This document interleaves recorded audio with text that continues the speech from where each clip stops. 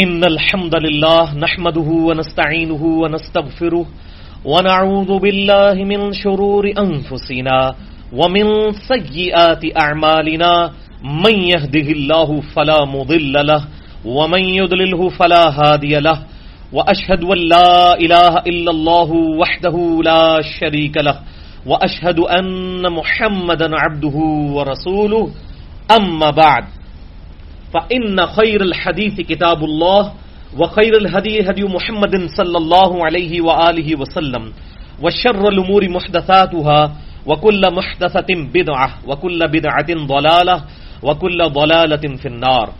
أعوذ بالله السميع العليم من الشيطان الرجيم من همزه ونفخه ونفثه. بسم الله الرحمن الرحيم. رب اشرح لي صدري ويسر لي أمري واحلل عقدة من لساني يفقهوا قولي. بسم الله الرحمن الرحيم. إن الله وملائكته يصلون على النبي يا أيها الذين آمنوا صلوا عليه وسلموا تسليما. اللهم صل على محمد وعلى آل محمد كما صليت على إبراهيم وعلى آل إبراهيم إنك حميد مجيد. اللهم بارك على محمد وعلى آل محمد كما باركت على إبراهيم وعلى آل إبراهيم إنك حميد مجيد. اللهم ربنا آتنا في الدنيا حسنة وفي الآخرة حسنة وقنا عذاب النار. اللهم ربنا آتنا من لدنك رحمة وهيئ لنا من أمرنا رشدا. لا إله إلا أنت سبحانك إني كنت من الظالمين. لا حول ولا قوة إلا بالله العلی العظیم. الحمدللہ آج 1 اکتوبر 2016 اور ہفتے کا دن ہے. آج بھی روٹین سے ہٹ کے انشاءاللہ ہماری یہ نشست جو ہے وہ پرٹیکولرلی کوسچن آنسر سیشن سے ریلیٹڈ ہے، کیونکہ میری آنکھیں کافی خراب ہو چکی ہیں شعبہ چشم کی وجہ سے، اور اب تو دونوں آنکھوں میں معاملہ ہے. دعا کریں اللہ تعالیٰ آسانی فرمائے، آمین. اچھا، یہ پچھلی والی جو لائٹس ہیں نا یہ بھی آف کر دیں. صرف جو میرے اوپر والی یہ 2 لائٹس ہیں ہی کافی ہیں، کیونکہ لائٹس پھر مجھے بڑی تنگ کرتی ہیں ڈیورنگ ڈسکشن. تو میرے بھائیوں، پچھلی دفعہ بھی میں نے ریکویسٹ کی تھی کہ کوسچنز، چونکہ اب یہ اوپن کوسچن آنسر سیشن ہے، اوپن ڈسکشن ہے، تو ظاہر ہے کہ ہر آدمی کو اجازت ہے وہ کسی بھی ٹاپک پہ سوال کر سکتا ہے، لیکن سوال ایسا ہونا چاہیے جو ہمارے اسٹیبلش اختلافات سے ریلیٹڈ ہو. ایک ایسے اختلافات جو اسٹیبلش اس وقت نہیں ہیں، نہ لوگوں کو پتہ ہے، ان کے بارے میں ڈسکشن کرنے کی ضرورت نہیں ہے. ویسے بھی علمی طور پہ اگر اس کے بارے میں ڈسکشن کرنی ہو تو بعد میں کر بھی لیتا ہوں، ایسا کوئی مسئلہ نہیں ہے. میں تو مطلب اس چیز کو اپریشیٹ کرتا ہوں کہ ہر ٹاپک ڈسکس ہونا چاہیے، اور یہ بالکل جو ہے غلط روش ہے کہ چند ٹاپکس کو ڈسکس کیا جائے اور چند کو نہ کیا جائے. لیکن جو ٹاپکس پبلک کے اندر موجود ہیں، اختلافات کا باعث ہیں، ان کو ڈسکس کرنا چاہیے. جو کسی زمانے میں اٹھے پھر تاریخ کے اندر خود ہی دفن ہو گئے، آج ان کو کوئی جانتا نہیں ہے، ان کے اوپر ڈسکشن کرنے کی ضرورت نہیں ہے. تو یہ چند تمہیدی باتیں تھیں. سب سے پہلے میں ایک کوشچن اکثر جو مجھ سے کیا جاتا ہے میں اس کو خود ہی ایڈریس کر دیتا ہوں. عموماً ہم جب بھی کسی کے ساتھ معاملے کا لین دین کرتے ہیں اور ہم کسی کے لیے دعائے خیر کر رہے ہوتے ہیں، کسی نے ہم پر احسان کیا تو ہم اس کو عموماً بول دیتے ہیں جزاک اللہ، اللہ تعالیٰ تمہیں جزا دے. اگر ہم کہیں گے جزاکم اللہ تو یہ پھر جمع کا صیغہ ہوگا اللہ تعالیٰ تم سب کو جزا دے. تو اس حوالے سے کچھ آج ماڈرن ڈے اسکالرز کی طرف سے، خصوصاً جو سلفی اہل حدیث مکتب فکر سے تعلق رکھنے والے لوگ ہیں، ان کی طرف سے ایک یہ فتنہ کھڑا کیا گیا ہے کہ جی یہ جزاک اللہ کہنا درست نہیں ہے، جزاک اللہ خیرا کہنا چاہیے. تو یہ میں اس کو بھی ایڈریس کر دوں. میرے بھائی، اس میں کوئی شک نہیں ہے کہ عربی زبان کے اندر جزا کا لفظ بدلے کے لیے بولا جاتا ہے. جب آپ میرے ساتھ نیکی کر رہے ہیں اور میں اس کے جواب میں آپ کو کہہ رہا ہوں جزاک اللہ، تو میری نیت یہی ہے کہ اللہ تعالیٰ آپ کو اس کی بہتر جزا دے. اور سورۃ الحجرات میں اللہ تعالیٰ نے کیٹاگوریکل مینشن کیا ہے کہ گمان سے بچو، اکثر گمان گناہ ہوتے ہیں. تو آپ کسی بھی مسلمان بھائی جو آپ کو جزاک اللہ کہتا ہے اس کے بارے میں گمان مت کیجئے یہ کہ وہ آپ کو کوئی بددعا دے رہا ہے. جزاک اللہ دونوں طرف جا سکتا ہے. اللہ آپ کو اس کا برا بدلہ دے، اللہ آپ کو اس کا اچھا بدلہ دے. لیکن جب کہنے والے کی نیت ہے وہ اللہ تعالیٰ جانتا ہے. آپ تو نیت کا حال نہیں جانتے, نہ آپ کو ضرورت ہے کسی کا نیت کا حال جاننے کی. تو جب وہ کہنے والا کہہ رہا ہے جزاک اللہ, اللہ آپ کو جزا دے, یا جزاکم اللہ, اللہ آپ سب کو جزا دے, تو یہ جملہ فی نفسہ ہی ایک کمپلیٹ جملہ ہے. اور اس کے اوپر قطعاً اس قسم کا جو بعض اہل حدیث اور سلفی علماء کی طرف سے اعتراض کیا گیا, اور یہی انجیکشن انہوں نے اپنی پبلک کو بھی لگا دیا. میں جب اہل حدیث یا سلفیوں کی بات کر رہا ہوں تو اس سے مراد اکثریت کی نہیں میں لے رہا, چند لوگوں کی. میں آپ کو پتہ ہے کہ میں اس روئے ارض پہ تمام مکاتب فکر میں, خواہ وہ اہل سنت کہلوانے والے تینوں گروہ ہوں, بریلوی, دیوبندی یا سلفی یعنی اہل حدیث, یا ان کے بھی جتنے آف شوٹس ہیں, حنفی, شافعی, مالکی, حنبلی, جتنے بھی ہیں, یا اثنا عشری ہوں, اہل تشیع کے جتنے بھی آف شوٹس ہیں, چاہے اسماعیلیہ ہوں, چاہے وہ زیدیہ ہوں یا اثنا عشریہ ہوں, میں ان تمام میں سب سے زیادہ حق کے قریب اہل حدیث کو مانتا ہوں, اور مجھے کوئی آر نہیں اس بات میں, اگرچہ وہ سب سے زیادہ مجھے مردود بارگاہ کر چکے ہیں. لیکن یہی حق کی خوبصورتی ہوتی ہے کہ جو منصف مزاج آدمی ہے وہ ہمیشہ حق بات کی تائید کرتا ہے. بہرحال جن معاملات میں وہ کتاب و سنت کے معاملات میں ہم سے اختلاف رکھتے ہیں اپنے بزرگ بابوں کی تقلید کرتے ہوئے, تو اس میں ہم ان کا ساتھ نہیں دے سکتے. ہم تو کتاب و سنت اور اجماع امت کو ہی حجت مانتے ہیں. تو اس حوالے سے یہ میں کلیئر کر دوں کہ جب میں چونکہ اہل حدیث کا رد کر رہا ہوں تو میں یہ کلیریفیکیشن دینا ضروری سمجھتا ہوں. تو اس میں کوئی شک نہیں ہے کہ صحابہ کرام علیہم رضوان کے درمیان صحیح بخاری, صحیح مسلم میں احادیث مل جاتی ہیں کہ وہ عموماً جب بھی کوئی ایسا معاملہ ہوتا تھا تو وہ کہتے تھے جزاک اللہ خیرا. اچھا, یہ جزاک اللہ کے ساتھ خیر بھی لوگوں کو مطلب پٹی پڑھا دی تو ہر بندہ اپنے اعتبار سے کہہ رہا ہوتا ہے. کوئی کہہ رہا ہوتا ہے جزاک اللہ خیر, تو یہ لفظ بھی غلط ہے, یا کوئی کہہ رہا ہوتا ہے جزاک اللہ خیر, یہ بھی لفظ غلط ہے. تو اگر آپ نے یہ پٹی پڑھانی ہے تو صحیح طریقے سے پڑھائیں. یہ ہے جزاک اللہ خیرن, را الف دو زبر رن. تو جب وقف بنے گا اس کو وقف کریں گے تو ہم اس کو ایک, آپ کو پتہ ہے زبر اڑ جاتی ہے اور یہ تنوین جو ہے وہ الف مدہ میں کنورٹ ہو جاتی ہے. یہ بنے گا جزاک اللہ خیرا, جیسے ہے اللہ اکبر کبیرن, لیکن جب ہم اسے وقف کرتے ہیں تو کیا پڑھتے ہیں اللہ اکبر کبیرا والحمد للہ کثیرن, لیکن وقف کرتے ہیں والحمد للہ کثیرا, کیونکہ دو زبر جو ہیں وہ پھر جب وقف ہوگا تو ایک زبر اڑ جائے گی اور الف مدہ بن جائے گا. اسی طریقے سے یہ لفظ ہے جزاک اللہ خیرن, لیکن چونکہ وقف کر کے پڑھنا ہے عربی اسلوب میں تو ہم اسے کیا کہیں گے جزاک اللہ خیرا یا جزاکم اللہ خیرا. خیرن کو خیرا, را الف زبر را, یہ را زبر را نہیں ہے. جزاک اللہ خیر بھی نہیں ہے, جزاک اللہ خیرہ بھی نہیں ہے, یہ ہے جزاک اللہ خیرا. اور وقف کیے بغیر جزاک اللہ خیرن, لیکن وہ غلط ہوگا کیونکہ عربی میں جب آپ نے کسی جملے پر کنکلوڈ کرنا ہوتا ہے تو وقف کرنا ضروری ہوتا ہے. تو جزاک اللہ خیرا. اسی طریقے سے آپ سورۃ الفتح میں آتا ہے نا وَرَأَيْتَ النَّاسَ يَدْخُلُونَ فِي دِينِ اللَّهِ أَفْوَاجًا, حالانکہ لفظ کیا ہوتا ہے افواجن, لیکن وہ افواجا بن جاتا ہے. تو یہ بھی مجھ پہ ادھار تھا. اکثر اوقات میں دیکھتا ہوں کہ وہ بعض کا ڈانٹ بھی رہے ہوتے ہیں, یہ جی آپ نے جزاک اللہ, جس نے کسی کو شاید کوئی کسی نے گالی دے دی ہے جزاک اللہ کہہ کے, یہ کوئی گالی نہیں ہے. کہنے والے کی نیت آپ اللہ کے سپرد کریں, اور وہ الحمدللہ جب آپ کو بھی یہ پٹی نہیں پڑھائی تھی مولویوں نے, جب آپ بھی لوگوں کو جزاک اللہ کہتے تھے تو اچھی نیت سے ہی کہا کرتے تھے. اب آپ اس پارٹی کا حصہ نہ بن جائے نا جو لوگوں کو خام خواہ اس اعتبار سے متنفر کروا رہی ہے. تو جزاک اللہ کوئی کہے تو پھر بھی درست ہے, جزاک اللہ پھر ہا پہ وقف ہوگا, ہا کے اوپر جو پیش ہے وہ وقف ہو جائے گی, پھر جزاک اللہ بنے گا. یا اگر آپ نے اس کو مکمل جملہ بولنا ہے تو جزاک اللہ خیرا یا جزاکم اللہ خیرا. تو یہ الحمدللہ میں نے کلیئر کیا. اس کے جواب میں آپ مجھے کہیں جزاک اللہ خیرا, جزاک اللہ خیرا, جزاکم اللہ خیرا. تو یہ ایشو بھی الحمدللہ ایڈریس ہوا. اب اوپن کوشچن آنسر ہے, کسی کے ذہن میں کوئی سوال ہے تو وہ کریں, انشاءاللہ میں اس کو ایڈریس کروں گا. جی اسد بھائی, آپ کے ذہن میں کوئی سوال ہے تو کریں.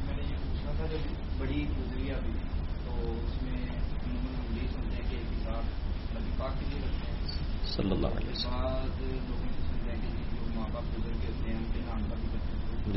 ہاں جی, انہوں نے میت کی طرف سے قربانی کا مسئلہ پوچھا ہے تو میں نے الگ سے ایک بڑا ڈیٹیل لیکچر ریکارڈ کروا دیا، مسئلہ نمبر 52، قربانی کی اہمیت، قربانی کا فلسفہ اور اس کے 17 فقہی احکام و مسائل۔ اس میں میں نے ایک یہ مسئلہ بھی بڑی ڈیٹیل کے ساتھ بتایا تھا، میت کی طرف سے قربانی کا مسئلہ۔ تو میت کی طرف سے قربانی کے مسئلے میں اختلاف پایا جاتا ہے، لیکن مضبوط رائے یہی ہے کہ میت کی طرف سے قربانی نہیں ہو سکتی، صدقہ ہو سکتا ہے۔ صدقہ آپ جو ہے وہ عید قربان کے موقع پر بھی کر سکتے ہیں، پیسے بھی کر سکتے ہیں، اس کے لیے جانور قربان کرنا ضروری نہیں ہے، کسی بھی فارم میں صدقہ کیا جا سکتا ہے۔ لیکن عید قربان کے موقع پر اگر کریں گے تو پھر آپ گائے کے اندر جو 7 حصے ہیں ان میں سے کوئی حصہ نہیں رکھ سکتے، کیونکہ جامعہ ترمذی کے اندر ایک حدیث ہے، جو سنن ابی داؤد کے اندر بھی حدیث موجود ہے، جس کی وجہ سے لوگوں نے میت کی طرف سے صدقہ یا امام کائنات صلی اللہ علیہ وآلہ وسلم کی طرف سے صدقہ، قربانی یا اپنے ماں باپ کی طرف سے قربانی کا مسئلہ اخذ کیا۔ وہ یہ ہے کہ سیدنا مولا علی رضی اللہ تعالی عنہ وعلیہ السلام کو نبی صلی اللہ علیہ وسلم نے وصیت کی تھی کہ تم میرے بعد میری طرف سے قربانی کرتے رہنا، تو سیدنا علی رضی اللہ تعالی عنہ وعلیہ السلام آپ صلی اللہ علیہ وسلم کی وفات کے بعد ہمیشہ 2 مینڈے قربان کیا کرتے تھے، ایک اپنی طرف سے اور ایک آپ صلی اللہ علیہ وسلم کی طرف سے، لیکن یہ روایت ضعیف ہے، پکی ضعیف ہے، میں نے مسئلہ نمبر 52 میں بھی بتایا۔ اسی کی بنیاد پہ بیسیکلی یہ میت کی طرف سے قربانی کا مسئلہ یا آپ صلی اللہ علیہ وسلم کی طرف سے قربانی کا مسئلہ اخذ کیا گیا تھا۔ اس کے ساتھ امام ترمذی نے اس کے اوپر کلام کیا اور پھر انہوں نے لکھا کہ عبداللہ ابن مبارک رضی اللہ تعالی عنہ وعلیہ السلام ورحمہ اللہ تعالی جو تابعی ہیں اور امام ابو حنیفہ رحمہ اللہ وعلیہ السلام کے شاگرد ہیں، یہ میں جان بوجھ کے نا محدثین کے ناموں کے ساتھ رحمہ اللہ وعلیہ السلام بولتا ہوں تاکہ یہ لوگوں کی بت پرستی ٹوٹ جائے کہ یہ علیہ السلام پیغمبروں کے ساتھ خاص ہے۔ اور بھائی ہم نماز میں تمام اہل ایمان پر علیہ السلام پڑھتے ہیں، السلام علینا وعلی عباد اللہ الصالحین، اے اللہ ہم سب پر سلام ہو اور تمام تیرے نیک بندوں پر سلام ہو، تو تمام صحابہ اس میں شامل ہیں۔ یہ تو مولویوں کا ڈھکوسلا ہے شیعہ سنی اختلاف کی وجہ سے، اور انجیکشن لگا کے تو اس کو شیعہ سنی اختلاف کا ذریعہ بنا دیتے ہیں۔ صحیح بخاری کے اندر موجود ہے انٹرنیشنل نمبر کے مطابق 3748 نمبر حدیث، امام حسین کے ساتھ علیہ السلام امام بخاری نے لکھا ہے۔ سیدنا مولا علی رضی اللہ تعالیٰ عنہ وعلیہ السلام، سیدہ فاطمہ رضی اللہ تعالیٰ عنہا وعلیہ السلام کے ساتھ امام بخاری نے 6318 نمبر حدیث میں صحیح بخاری میں علیہ السلام لکھا ہے۔ امام ابو داؤد رضی اللہ تعالیٰ عنہ ورحمہ اللہ علیہ السلام نے سنن ابی داؤد میں سیدنا علی کے ساتھ کم از کم 12 جگہ علیہ السلام لکھا ہے۔ امام ترمذی نے جو باب باندھا ہے نا سیدنا حسن و حسین پہ مناقب والے چیپٹر میں، اس کا نام ہی یہی ہے، مناقب حسن و حسین علیہم السلام۔ تو سارے محدثین کے اہل سنت کے ہیں۔ یہ تو سعودی عرب کے ریال اور جو ایران کے، اچھا ایران کا بھی ریال ہی ہوتا ہے آپ کو پتا، یہ سعودی عرب کے ریال اور ایران کے ریالوں نے دنیا کے اندر شیعہ سنی کنفلکٹ کو اس حوالے سے جو ہے وہ پھیلا دیا کہ علیہ السلام کو شیعہ سنی کا مسئلہ ہے۔ تو میں نے بتایا، تو بات اسی کی طرف واپس آئے کہ عبداللہ ابن مبارک المتوفا 181 ہجری جو امام ابو حنیفہ رحمہ اللہ علیہ السلام المتوفا 150 ہجری کے شاگرد ہیں، انہوں نے ان کا قول امام ترمذی نے ساتھ ہی نقل کیا کہ وہ کہتے ہیں کہ میت کی طرف سے قربانی اگر ہوگی تو وہ صدقے کے طور پہ ہوگی، وہ ظاہر گائے میں حصہ نہیں ڈال سکتے، الگ سے بکرا دے، اور وہ پھر سارا صدقہ کرنا ہوگا، گھر میں اس میں سے نہیں رکھ سکتے، یہ بھی ساتھ انہوں نے لکھا ہے۔ تو اس طریقے سے اگر کسی نے ماں باپ کی طرف سے قربانی کرنی ہے تو میرے بھائی آپ قربانی کا انتظار کیوں کر رہے ہیں؟ ماں باپ کی طرف سے جب مرضی چاہیں صدقہ اور خیرات کریں اللہ تعالیٰ کی راہ میں۔ میت کو جو اعمال کا ثواب پہنچتا ہے ان میں سے ایک یہ بھی چیز ہے۔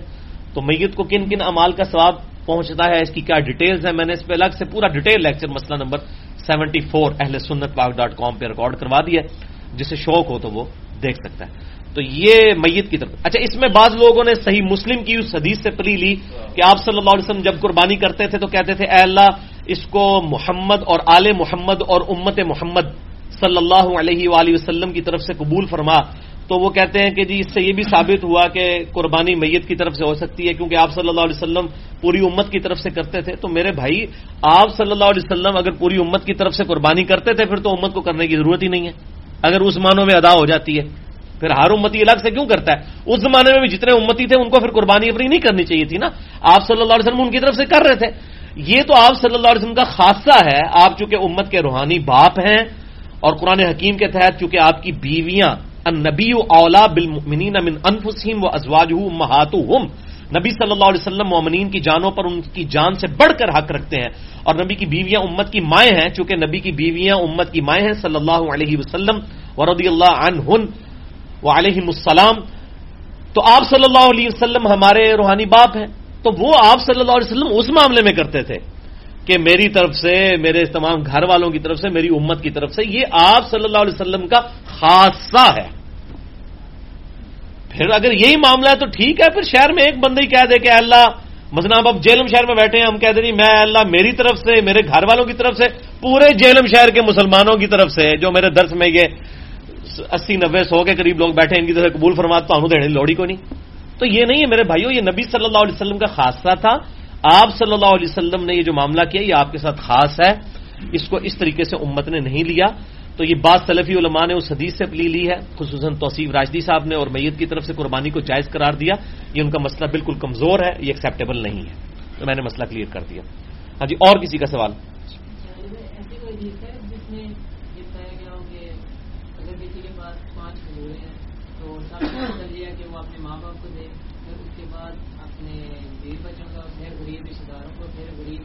یہ لوگوں نے مثالیں بنائی ہوئی ہیں کہ جی 5 کھجوریں ہوں تو ایک فلاں کو دیں، ایک فلاں کو دیں، فلاں دیں، یہ اس طرح کی کوئی صحیح الاسناد احادیث موجود نہیں ہے۔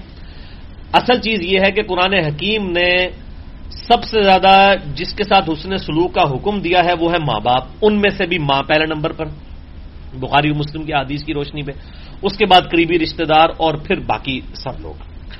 تو اس حوالے سے یہ چیزیں چونکہ ہیں، کسی زمانے کے اندر لوگوں کو شوق تھا حدیثیں گھڑنے کا۔ صحیح مسلم کا مقدمہ پڑھیں، میں نے پورا ایک لیکچر دیا ہے، مسئلہ نمبر 36، ضعیف الاسناد اور من گھڑت احادیث کے فتنے کا تحقیقی جائزہ، اس میں نے صحیح مسلم کا مقدمہ پڑھایا ہے کہ امام مسلم کہتے ہیں کہ میں نے سب سے زیادہ جھوٹ نیک لوگوں کو بولتے ہوئے دیکھا ہے۔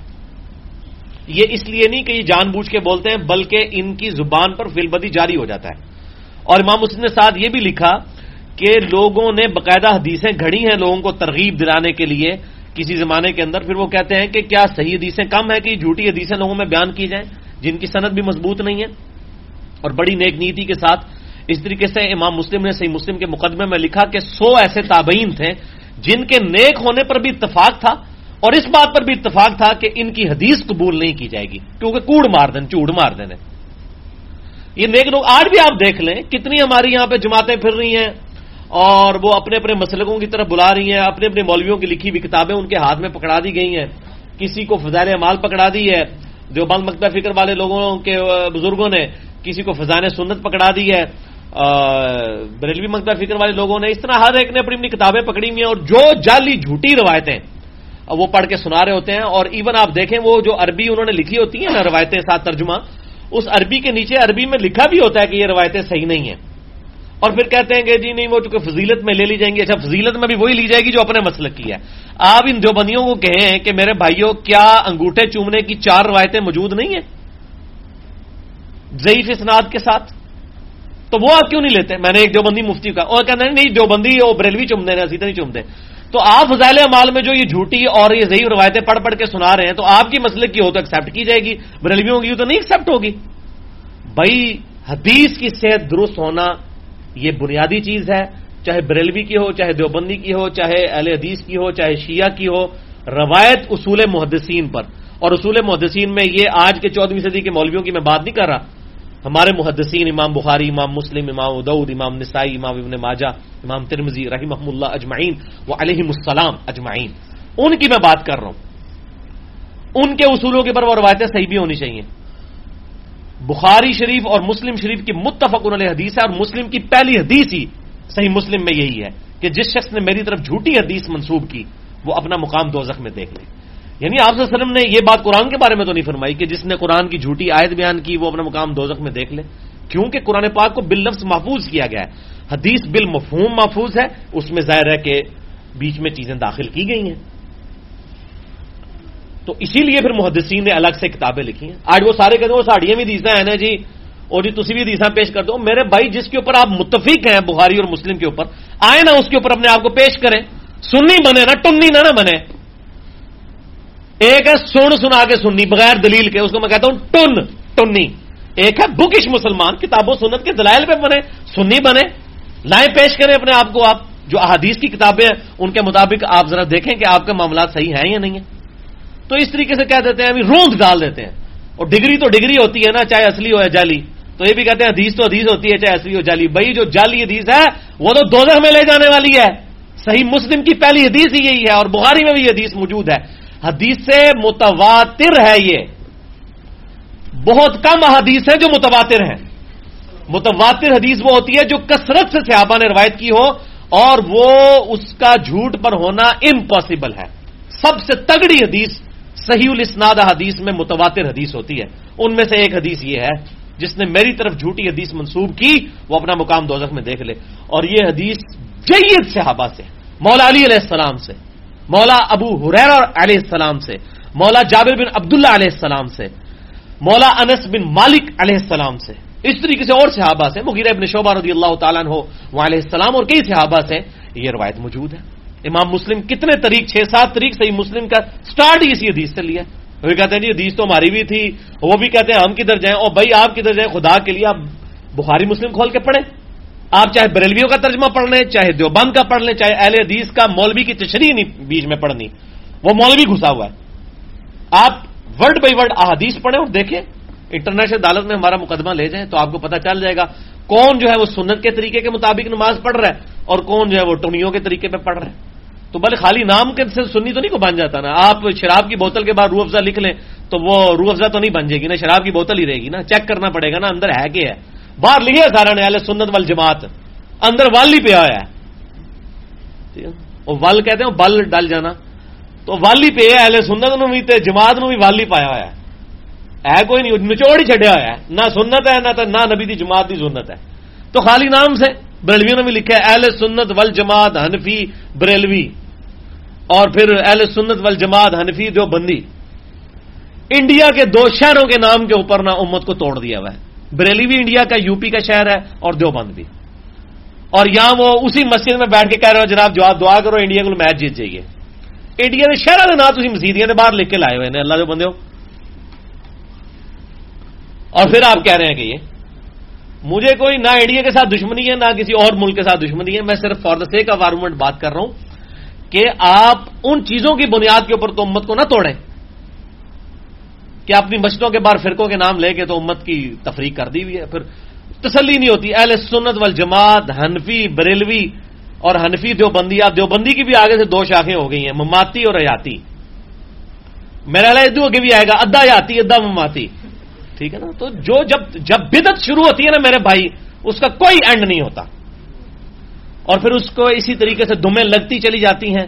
اور قرآن حکیم نے ہمیں واضح طور پر فرمایا تھا وَاعْتَصِمُوا بِحَبْلِ اللَّهِ جَمِيعًا وَلَا تَفَرَّقُوا, سب کے سب مل کر اللہ کی رسی قرآن کو مضبوطی سے پکڑ لو اور فرقہ واریت میں. وہ کہتے ہیں نہیں جی ایک جماعت تو جانی ہے. اچھا جی دسو کیڑی ہے, اسی آ جانے اس جماعت. بریلوی کہیں گے جی وہ ساڈی جماعت ہے باقی سارے دوست کی نے. تو پھر عام تبلیغی جماعت والوں کو دعوت دیتے ہیں آئے سبز پگڑی باندھ لیں بریلویوں میں شامل ہو جائیں. کہیں گے نہیں نہیں ماری ہے. اور بھائی آپ خود متفق نہیں ہو آپس میں کہ کون سی جماعت جنتی ہے دوست کی ہے. ایک ہی امام کی طرف اپنے آپ کو منسوب کرتے اور آپس میں ایک دوسرے کو اس طرح تفریق کی ہوئی ہے. اہل حدیث کے پاس جائیں گے وہ کہیں گے جی یہ سب فارغ نے ہم ہیں. شیعہ کے پاس جائیں گے وہ کہیں گے جی یہ سارے لوگ دشمنان اہل بیت ہیں. اصل تو ہم جو ہیں وہ نبی صلی اللہ علیہ وسلم کے گھر والوں کی جماعت تو ہماری جماعت ہو. ہر بندے کے پاس تو وہ اس طریقے سے ڈویژن کی ہے. میں نے مسئلہ نمبر 72 کے اوپر اس میں بڑی ڈیٹیل سے بحث کی ہے. پھر بات کہاں سے کہاں نکل جاتی ہے. ظاہر ہے فی البدی گفتگو میں یہ پھر سائڈ بینیفٹس ہوتے ہیں اور نقصانات بھی ہوتے ہیں. ہاں جی اور سوال کسی کا. ہاں جی یہ وطن پرستی والا جو مسئلہ ہے نا جی زیادہ یہ ڈاکٹر اسرار صاحب رحمہ اللہ علیہ السلام کی طرف سے اٹھایا گیا. ان کا جو لیکچر ہے شرک اور اقسام شرک. دیکھیں وطن پرستی اس صورت میں بولا جائے گا جب کوئی شخص کہے کہ مجھے چاہے تم قرآن کی آیت بتاؤ چاہے کوئی حدیث بتاؤ, میں جو اپنے وطن کا قانون ہے میں اس کو قرآن و سنت سے افضل مانتا ہوں. پھر تو وطن پرستی ہوگی کوئی شک نہیں. باقی اگر کسی کو ایک عقیدت ہے تو وہ تو نبی صلی اللہ علیہ وسلم کو بھی اپنے وطن سے عقیدت تھی. میں نے کتنی حدیث بتائی ہیں جامعہ ترمذی سے سنن ابی داؤد سے کہ آپ صلی اللہ علیہ وسلم جب مکے سے آپ کو نکالا جا رہا تھا تو آپ نے کہا کہ اے مکہ مجھے تو روئے ارض پہ سب سے بڑھ کر محبوب ہے لیکن میں کیا کروں تیرے لوگ مجھے رہنے نہیں دیتے. ٹھیک ہے تو وہ آپ صلی اللہ علیہ وسلم کے آپ دیکھیں 52 سال مکے میں گزرے تو آپ صلی اللہ علیہ وسلم کو اس حوالے سے اپنے شہر سے اپنے ملک سے عقیدت تو آپ صلی اللہ علیہ وسلم کو بھی تھی.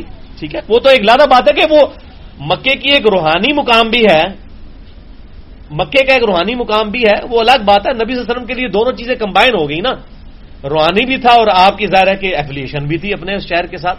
تو وہ محبت کتاب و سنت سے اگر ٹکرائے یا کتاب و سنت کو بیک فوٹ پہ کر دے تب وہ کنڈیم ہے. باقی تو وہ وطن پرستی تو اس کو نہیں کہا جا سکتا اگر کسی کو ویسے اپنے ملک کے ساتھ محبت ہے. لیکن یہ ہے کہ یہ چیز ضروری ہے کہ کم از کم مسلمان ملک جو ہیں ان کو اپنی فوج کی تربیت اس حوالے سے کرنی چاہیے کہ وہ بجائے اپنے وطن کی محبت کے اپنے خدا سے محبت کا عہد کریں. اور یہی ہے, یہ پاکستانی فوج سے مجھے کئی معاملات میں اختلافات ہیں, خصوصاً یہ جو آئے دن ڈیموکریسی کے اختلاف کر کے تو کود پڑتا ہے, کوئی نہ کوئی آ کے ایک ماشاء اللہ لگا دیتا ہے جرنیل, اور پھر ملک کو کتنے سال پیچھے دھکیل دیتے ہیں. لیکن اس کے ساتھ ایک پازیٹو چیز یہ ہے کہ پاکستانی فوج کی ایک پازیٹو چیز یہ ہے کہ ان میں ریلیجن کا رنگ اس حوالے سے کافی غالب ہے. یعنی اسی چیز سے تو دوسرے ڈرتے ہیں کہ باقی لوگ تو وطن کے لیے مر رہے ہوتے ہیں, لیکن پاکستان فوج میں جو بندہ بھرتی ہوتا ہے نا وہ کہتا ہے یار ادھر مرا تو سیدھا جنت میں گھر ملے گا. یہ جو اسٹیٹ آف مائنڈ ہے نا, یہ ایک مسلمان کو 10 کافروں میں بھاری کر دیتی ہے. ٹھیک ہے, تو یہ چیز ہے اور اس چیز کو ہی ایمفسائز کرنا چاہیے بجائے وہ پاکستان والا معاملہ اور یہ کہنے کہ سب سے پہلے پاکستان جو مشرف نے نعرہ لگایا یہ غلط نعرہ ہے. بالکل کہنا چاہیے سب سے پہلے اسلام, پھر اسلام کے رشتے میں پاکستان. ٹھیک ہے نا جی, یہ تو بات بالکل اس طریقے سے ہونی چاہیے. ہم اسی لیے ہم تو یہ بھی کہتے ہیں کہ آپ امام اعظم کسی بھی شخص کو نہ کہیں, آپ نبی صلی اللہ علیہ وسلم کو امام اعظم کہیں. اس کے بعد کسی کو آپ باقی سارے ائمہ کا ہم احترام کرتے ہیں, لیکن جب امام اعظم کی بات سب سے پہلے امام کی بات ہو رہی ہے تو وہ پھر امام وہی ہے جس نے اللہ نے جس کو ہمارا امام بنایا ہے. ما ضل صاحبکم وما غوی, تمہارے نبی نہ کبھی بہکے ہیں نہ کبھی بہرا چلے ہیں. تو اپنے اپنے بزرگوں کو اس طریقے سے درجہ نہ دیا جائے. اسی طریقے سے ہم کہتے ہیں یہ نعرہ نہ آپ لگائیں کہ سب سے پہلے پاکستان, آپ کہیں سب سے پہلے اسلام, اس کے بعد پاکستان یا کچھ اور. ظاہر ہے یہ پاکستان تو خود اسلام کے صدقے میں ملا ہے. ہمارے بزرگوں نے قربانیاں اسلام کے لیے دی تھی نا, ان کا مقصد پاکستان بنانا تو نہیں تھا, ان کا مقصد تو تھا اسلام کا کوئی قلعہ بنے, اسلام کا کوئی گڑھ بنے جو بدقسمتی سے نہیں بن سکا. لیکن بہرحال کچھ ایسٹ بھی ہیں چیزیں دنیا میں, جتنی بھی دعوت و تبلیغ کے حوالے سے تنظیمیں کام کر رہی ہیں اپنی تمام کمزوریوں کے باوجود, جو ان کی پازیٹو چیزیں ہیں تو وہ ظاہر پاکستان سے ہی لانچ ہوئی ہوئی ہیں ساری چیزیں. اس اعتبار سے تو کسی نہ کسی درجے میں پاکستان بہت بڑی نعمت ہے. اور اسی لیے آپ دیکھیں مولانا مودودی رحمہ اللہ علیہ السلام نے اس وقت تو مخالفت کی, لیکن جب پاکستان بن گیا تو پاکستان آئے, پوری زندگی یہاں گزاری. آج بھی ان کی جو تنظیم جماعت اسلامی ہے وہ ایکٹیولی پاکستان کی پالیٹکس میں بھی حصہ لے رہی ہے. تو وہ اس وقت مطلب لوگوں نے مخالفت کی, لیکن بعد میں لوگوں کو سمجھ آ گئی کہ یار اس میں فائدہ ہی تھا. اس وقت بھی جو لوگ مخالفت کر رہے تھے وہ بھی نیک نیتی تھے. علماء دیوبند جو تھے اگر مخالفت کر رہے تھے اس کے پیچھے کوئی بدنیتی نہیں تھی. یہ جو بریلویوں نے ڈھکوسلا مچایا ہوا ہے کہ جی وہ مخالفین پاکستان تھے, ان کی کوئی نیت پاکستان کی مخالفت کی نہیں تھی. ان کا یہ تھا کہ یار اس طرح ڈویژن ہوگی تو کچھ مسلمان وہاں رہ جائیں گے, کچھ یہاں پر رہ جائیں گے, تو جو وہاں پر رہ جائیں گے ان کے ساتھ پیچھے کیا سلوک ہوگا. ان کی مطلب اپنی تھنکنگ تھی. وہ بھی اسلام کے لیے بولنا آزاد ہو یا باقی علماء پازیٹیولی سوچ رہے تھے. آج وقت نے ثابت کیا ہے کہ شاید یہ ڈیسیژن جو ہے وہ بہتر ہی تھا اس حوالے سے الحمدللہ. تو یہ وطن پرستی والا معاملہ جو ہے نا وہ اس درجے میں نہیں آتا, تو اس کو میرا خیال ہے اتنا زیادہ گھسیٹنے والی معاملہ نہیں کرنا چاہیے. ٹھیک ہے جی, اور سوال. جنازے کے دوران جب بھی اللہ اکبر ہوگا تو رفع دین کرنا ضروری ہے, اور سلام ایک ہوگا اور دو ہوں گے. جنازے کے لیے جی ہر تکبیر کے اوپر رفع الیدین ہوگا. 5 تکبیریں بھی صحیح مسلم میں ثابت ہیں جنازے کی, اور 4 بھی. عموماً ہم 4 کرتے ہیں لیکن 5 بھی ہوتی ہیں. آپ صلی اللہ علیہ وسلم نے بھی, بلکہ جنازے کی جتنی یہ دعائیں آئی ہیں وہ اسی حدیث میں آئی ہیں جس میں آپ صلی اللہ علیہ وسلم نے 5 تکبیرات کہی تھی. تو اس میں 5ویں تکبیر کے بعد بھی دعا ہوگی. پہلی تکبیر کے بعد تو سورۃ الفاتحہ اور 7 سورت, جنازے میں ثنا نہیں ہے. دوسری تکبیر کے بعد اللہ اکبر 7 کہیں گے اور درود شریف, اور تیسری کے بعد دعا ہوگی. اس کے بعد جو ہے نا وہ جو پہلی کے بعد جو ہے سورۃ الفاتحہ اور 7 سورت, دوسری کے بعد درود شریف, تیسری کے بعد دعا, پھر چوتھی کے بعد بھی دعا مانگ سکتے ہیں اگر 5ویں اسلام پھیرنا ہے, اور اگر چوتھی میں پھیرنا ہے پھر تیسری کے بعد ہی ساری دعائیں کہہ لیں, اور چوتھی کے بعد جو ہے وہ اللہ اکبر کہہ کے دائیں طرف سلام پھیر دیں. بائیں طرف والی روایت بھی ہے سنن البیہقی کے اندر، لیکن اس میں حماد بن ابی سلیمان مدلس ہے اور ان سے روایت کر رہے ہیں. صحیح جو روایت ہے وہ دائیں طرف سلام پھیرنے کی ہی ہے. اور اسی لیے آپ دیکھیں جتنے عرب ملک ہیں ان میں یہ چیز رواج ہے. عموماً آپ جتنے بھی عرب ملکوں میں جائیں گے، ایون سعودی عرب کے اندر بھی، مکہ شریف میں اور مدینہ شریف میں، مسجد نبی اور مسجد الحرام میں ہر نماز کے بعد جنازے وہاں پر ہو رہے ہوتے ہیں مسجد کے اندر. اور مسجد کے اندر جنازہ بھی ثابت ہے، صحیح مسلم میں حدیث ہے. یہ جو پاکستان میں بریلوی دیوبندیوں نے ڈھکوسلا مچایا ہوا ہے کہ جی مسجد میں جنازہ نہیں ہو سکتا، بالکل باطل بات ہے ان کی. مسجد میں جنازہ سنت ہے آپ صلی اللہ علیہ وسلم کی، اور آج تک وہ نسل در نسل سنت ٹرانسفر ہے. بیت اللہ شریف میں بھی مسجد کے اندر جنازہ ہر نماز کے بعد جنازے ہوتے ہیں، تقریباً 3 4 5 بعض کا 8 10 بھی ہوتے ہیں. ارد گرد کے سب لوگ وہیں پر لے آتے ہیں ان کو. اسی لیے آپ دیکھیں وہ سنت اذکار کا ٹائم تھوڑا سا دینے کے بعد وہ پھر اناؤنسمنٹ کرتے ہیں کہ اپنے بھائی پر نماز جنازہ پڑھے، تو وہ جنازہ 4 تکبیرات کے ساتھ پڑھتے ہیں اور ایک طرف سلام پھیرتے ہیں. جنازہ جہرن پڑھنا بھی ثابت ہے، سرن بھی ثابت ہے، لیکن آپ صلی اللہ علیہ وسلم کا عمومی عمل سرن ہے، آہستہ آواز میں. تو آہستہ بھی پڑھنا درست ہے اور اونچی آواز میں بھی جس طرح اہل حدیث حضرات پڑھتے ہیں یہ بھی ثابت ہے. دونوں طریقے ثابت ہیں. جی انڈا توڑتے وقت کیا پتہ نہیں جی، میرے علم میں تو کوئی دعا نہیں ہے انڈا توڑتے وقت. ہر معاملے میں ایک دعا تو ہمیں سکھا دی گئی ہے، وہ ہے بسم اللہ الرحمن الرحیم، اللہ کے نام سے شروع، جو رحم فرمانے والا مہربان ہے. باقی انڈا حلال ہے یا حرام ہے یہ سوال ہونا چاہیے تھا نا. کیوں جی؟ وہ جناب وہ ایک حنفی بھائی کہتے ہیں جی امام حنیفہ نے بتایا کہ جی انڈا حلال ہے. میں نے کہا جی امام حنیفہ سے پہلے انڈا کوئی نہیں تھا کھاتا. اور میرے بھائی انڈے کے حلال ہونے کا ذکر بخاری اور مسلم میں موجود ہے. وہ مشہور حدیث آپ صلی اللہ علیہ وسلم نے فرمایا جو جمعے والے دن سب سے پہلے آ جائے اسے ایک اونٹ کی قربانی کا ثواب ملے گا، جو اس سے اگلی گھڑی میں آئے ایک گائے کی قربانی کا ثواب، جو اس سے اگلی گھڑی میں آئے تو اس کو ایک بکری قربان کرنے کا ثواب، جو اس سے اگلی میں آئے تو ایک مرغی صدقہ کرنے کا ثواب، اور جو اس سے لیٹ آئے تو ایک انڈا صدقہ کرنے کا ثواب. تو صدقہ ہمیشہ حلال چیز کا ہوتا ہے، حرام چیز کا صدقہ نہیں ہوتا. ٹھیک ہے، تو اللہ کے بندوں اپنا ڈکشنری سیدھی کرو، اللہ کے بندوں خام خواہ کوڑ مار چھڑ دو، تو وہ اصل میں نا نالج ہے ہی نہیں لوگوں کے پاس نا. اور میں آپ کو بتاؤں معذرت کے ساتھ علماء کی اکثریت بھی جاہل ہے. علماء کے اگر آپ کورسز اٹھائیں نا تو وہ کورسز اپنے فرقے کی تعلیم کے ہوتے ہیں، دین کی تعلیم تو ہوتی نہیں ان کے پاس بیچاروں کے پاس. میں کہتا ہوں ہمارے درس میں بیٹھنے والا عام لڑکا نا بچہ کسی آپ مفتی اعظم کے پاس لے جائیں نا بریلوی دیوبندی اہل حدیث شیعہ کے، تو وہ بھی اس کا منہ دیکھتا ہے کہ یار میں یہ دیکھ کے ہی بتاؤں گا آپ کو. وہ کہے گا ہوں میں تمہیں دس دینا. ٹھیک ہے نا، تحقیق اور چیز کا نام ہے میرے بھائی. نیوٹن اور آئنسٹائن کو کسی مدرسے سے پڑھنے کی ضرورت نہیں ہوتی ہے. وہ اللہ تعالیٰ کی طرف سے مبعوث ہوئے ہوئے لوگ ہیں. مبعوث کہتے ہیں اللہ جس کو اٹھائے. فزکس کی دنیا میں اللہ نے ان کو اٹھایا. وہ آکسفورڈ کے پڑھا ہوا تو نہیں تھا نیوٹن، 8ویں کلاس سے تو اسکول ہی چھوڑ گیا تھا، جینیس تھا. آج پی ایچ ڈیز نیوٹن کے اوپر ہوتی ہیں. تو یہ مدرسوں کی ڈگریاں اور یہ جو باتیں کرتے ہیں فرقوں کی ڈگریاں، مدرسوں کی نہیں کہنا چاہیے، فرقوں کی ڈگریاں. ڈگری نہیں، علم کی بات کرو، علم کی بات.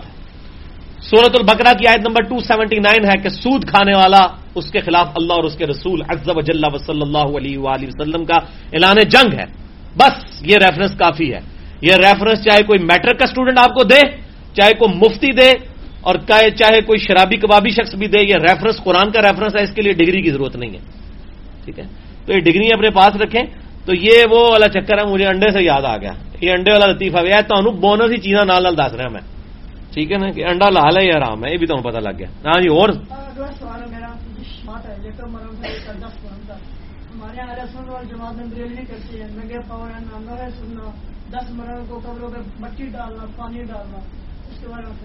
دیکھیں جی یہ 10 محرم تک جو رسومات ہیں میں نے ایک بڑا ڈیٹیل لیکچر دیا 3 گھنٹے کا. مسئلہ نمبر 66A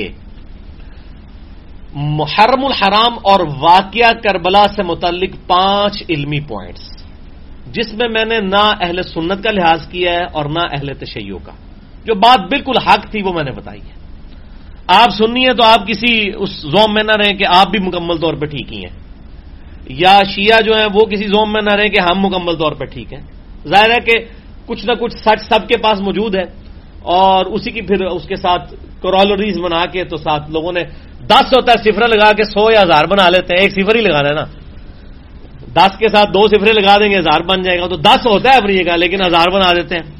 تو یہ جتنی بھی ایکٹیویٹیز ہیں یکم محرم سے لے کر 10 محرم تک، اس حوالے سے جو ایکٹیویٹیز ہیں، چاہے وہ یہ ماتم والی ایکٹیویٹی ہو، کوئلے پر ماتم کرنا، یا اسی طریقے سے یہ جو وہ جلوس نکالتے ہیں اور وہ ڈولیاں قسم کی وہ ذوالجنا اور یہ باقی چیزیں، یہ بالکل قطعاً بدعات ہیں۔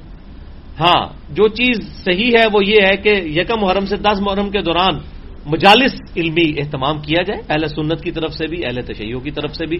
ظاہر ہے کہ جب ربیع الاول آتا ہے تو نبی صلی اللہ علیہ وسلم پہ ڈسکشن ہو رہی ہوتی ہے، اس طریقے سے باقی مواقع کے اوپر بھی ہو رہی ہوتی ہیں ڈسکشن۔ رمضان کا مہینہ آتا ہے تو رمضان پہ ہوتی ہے۔ تو محرم میں ظاہر ہے کہ امت کو زخمی کیا گیا ہے بہت بڑے لیول پر۔ سیدنا امام حسین رضی اللہ تعالیٰ عنہ علیہ السلام کی شہادت ظاہر ہے کہ وہ ایک بہت بڑا زخم ہے جو آج تک بھر نہیں سکا۔ تو اس کے اوپر ڈسکشن ہو اور اس کے حوالے سے جو ہے وہ مستقبل کا کوئی لائحہ عمل تیار کیا جائے، فضائل اہل بیت کے اوپر بات ہو، وہ تو ٹھیک ہے۔ باقی یہ جو رسومات ہو رہی ہوتی ہیں ان کا تو کوئی کتاب و سنت کے ساتھ تعلق ہی نہیں ہے، اور یہ نہ ہی اہل تشیع کی کتابیں اس کو سپورٹ کرتی ہیں۔ لیکن چونکہ انڈیا، پاکستان، بنگلہ دیش کے گندے کلچر میں ریلیجن اپنی بگڑی ہوئی شکل کے اندر آیا ہے، تو یہاں پر یہ ساری چیزیں اس حوالے سے چل رہی ہیں۔ اب کیا کیا جائے؟ تو پیار اور محبت کے ساتھ سمجھانا چاہیے، پازیٹیولی۔ میں آپ کو بتاؤں یہ پازیٹیو ہونا بڑا ضروری ہے۔ بسا اوقات ایسے معاملات ہوتے ہیں، مجھے ایک تبلیغی جماعت کے بھائی بتانے لگے، چونکہ اب میں نے خود تو نہیں پڑھا لیکن یقیناً انہوں نے یہ چیز پڑھ کے مجھے بتائی ہے، ثقہ راوی ہیں، وہ کہنے لگے کہ اشرف علی تھانوی صاحب ایک دفعہ ایک گاؤں میں گئے تو وہاں پر انہوں نے اس گاؤں میں یا مسلمان تھے یا ہندو تھے، اور مسلمان جو تھے وہ اہل تشیع تھے۔ تو انہوں نے کسی مسلمان سے پوچھا کہ بھائی بتاؤ تم میں اور ہندوؤں میں کیا فرق ہے؟ تو اس نے آگے سے جواب دیا کہ ہم 10 محرم کا جلوس نکالتے ہیں اور ہندو نہیں نکالتے۔ تو اشرف تھانوی صاحب نے پتہ کیا کہا؟ انہوں نے کہا اے جلوس ہمیشہ کٹ دے رہنا، یہ چھڑنا نہیں جے جلوس، یہ جلوس نکالتے رہنا۔ چلو کسی نہ کسی فارم میں تمہیں اسلام کا کوئی معاملہ جو ہے وہ جڑا رہے، چاہے ایک ڈیٹم لیول کے اوپر ہی۔ تو یہ میں آپ کو ایک پازیٹیو اپروچ کے اعتبار سے بتا رہا ہوں، یہ نہیں میں کہہ رہا کہ جو ایکٹیویٹیز ہیں وہ صحیح ہیں، یہ نہیں میں کہہ رہا، لیکن بعض اوقات اب رشیا میں آپ چلے جائیں، وہاں پہ مسلمانوں کو صرف یہ پتا ہے کہ ہم نے جو ہے نا شراب بسم اللہ پڑھ کے پینی ہے، شراب حرام ہے یا لال ہے یہ نہیں پتا۔ ہاں، خنزیر کا گوشت نہیں وہ کھاتے، باقی سارے کام کرتے ہیں، نماز بھی کو نہیں پڑھتے۔ تو اب ادھر شاید قاسم بھائی چلے جائیں تو ان کے کہیں کہ یار پہلی سٹیج میں تو میں اس کو یہی کہوں کہ ہاں یار بسم اللہ نہیں چھوڑنی کھانے پینے تو پہلے، پھر اگلی سٹیج میں ہی بتایا جا سکتا ہے نا۔ تو اس طریقے سے شیعہ کو بھی آپ پازیٹیولی چیزوں کو ایڈریس کریں۔ پھر باقی تو یہ ہے کہ تھوڑی جان میں پٹتے پے نے، جو کچھ کیتا جائے انہوں نال تو آج تک پٹ رہے ہیں۔ اگر اس طریقے سے اس وقت امت سیدنا حسین کا ساتھ دیتی اور یہ معاملات نہ ہوتے تو یہ معاملات اتنے نہ بگڑتے۔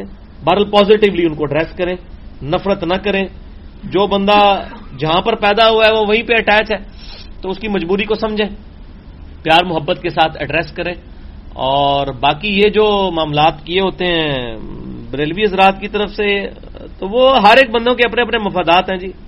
ٹی وی میں آپ دیکھیں گے تو سارے بڑے پازیٹیولی باتیں کر رہے ہوتے ہیں۔ آپ ٹی وی پہ ذرا گورنمنٹ جب بلواتی ہے ان کو کہ محرم کے اندر کوئی فساد نہیں ہونا چاہیے، تو بریلوی جو بندی اہل حدیث شیعہ سارے علماء کے نا بڑی پازیٹیو باتیں کر رہے ہوتے ہیں کہ جی بالکل بالکل جی دوسرے کا احترام کرنا چاہیے، یہ کرنا چاہیے۔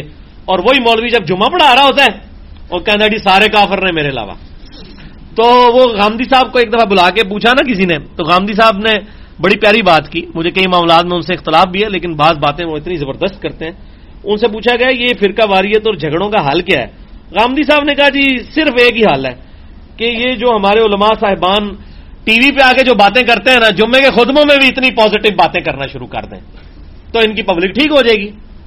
لیکن وہ بات یہ کہ ادھر تو پبلک ڈائنامکس اور ہے، ادھر جو چندوں کا معاملہ ہے، ادھر کھالوں کا معاملہ ہے، ادھر تفریق ہوگی تو فرقے بنیں گے تو مولویوں کی توندیں چلیں گی نا۔ اگر ایک بریلوی جو بندی علماء آپس میں مل کے کہیں یار آپ بھی حنفی ہو ہم بھی حنفی ہو، چلو یار کٹھا معاملہ کر لیتے ہیں، کیا 1.5 انٹ کی مسجد لادا، تو دوئیں جو ایک بندہ ہی چندہ باکس تھا ایک کو لے آئے گا نا، دعا کسے جائے گا؟ ٹھیک ہے نا۔ تو یہ سارے میرے معاملات میرے بھائیوں اس طریقے سے چل رہے ہیں۔ تو محرم کیا بھی آ رہا ہے تو آپ لوگوں کو ہمارے لیکچرز دیں، ہماری فیس بک کے اوپر جو میرے نام پہ ہے انجینئر محمد علی مرزا، اس اعتبار سے کلپس بھی اپلوڈ ہوں گے۔ اور شیعہ سنی دونوں کی اصلاح کے اعتبار سے، تو وہ دونوں کو ایڈریس کرنا چاہیے، امت لیول کی بات کرنی چاہیے، باقی کسی ایک کو ٹارگٹ کرنے کی ضرورت نہیں ہے، جس کی جو غلطی ہے وہ پازیٹیولی ایڈریس کیجیے۔ یہ جو مثال دی جاتی ہے کہ آپ الگ پہچان کے لیے ولی جو ہے یہ لگا بنے اور چھت پر آپ جمپ لگا کے نہیں چڑھ سکتے، اس کی سیڑھی کی ضرورت ہوتی ہے، کیڑے چھت تے چڑھنا جی اسی دسو سانو؟ اللہ کو پہچاننے کے لیے تو ان کو کہ آپ جن لوگوں کے بارے میں یہ دعویٰ کر رہے ہیں کہ یہ اللہ کو پہچان چکے ہیں، ان کی تو نماز سنے تو ان کو نماز نہیں آتی ہوتی ہے، وہ کدھر چھت پہ چڑھے ہوئے ہیں؟ وہ تو خود کنویں کے اندر گرے ہوئے ہیں۔ میں آپ کو بتاؤں جیل میں ایک بہت بڑے پیر صاحب ہیں، میں ان کا نام نہیں لیتا، ان کے کتنے مریدین ہیں۔ ایک دفعہ میں نے مسجد میں اعتکاف کروا رہا تھا، 2007 کی بات ہے، تو وہ آ کے ہمارے پاس بیٹھ گئے، تو سب لوگوں کو میں نے کہا جی ہم نماز کا دورہ چل رہا تھا کہ جی نماز سنائیے، سب نے نماز سنائی پوری، یعنی سورۃ الفاتحہ سے لے کے تو دعا تک، سلام پھیرنے تک۔ تو میں نے ان کو ریکویسٹ کی کہ جی آپ بھی نماز سنائیں۔ یقین کریں ان کی اتحیات ہی نہیں تھی صحیح طریقے سے آتی ان کو۔ السلام علیکم حیوہ النبی، ایوہ النبی کو حیوہ النبی، اور بڑی غلطیاں تھیں۔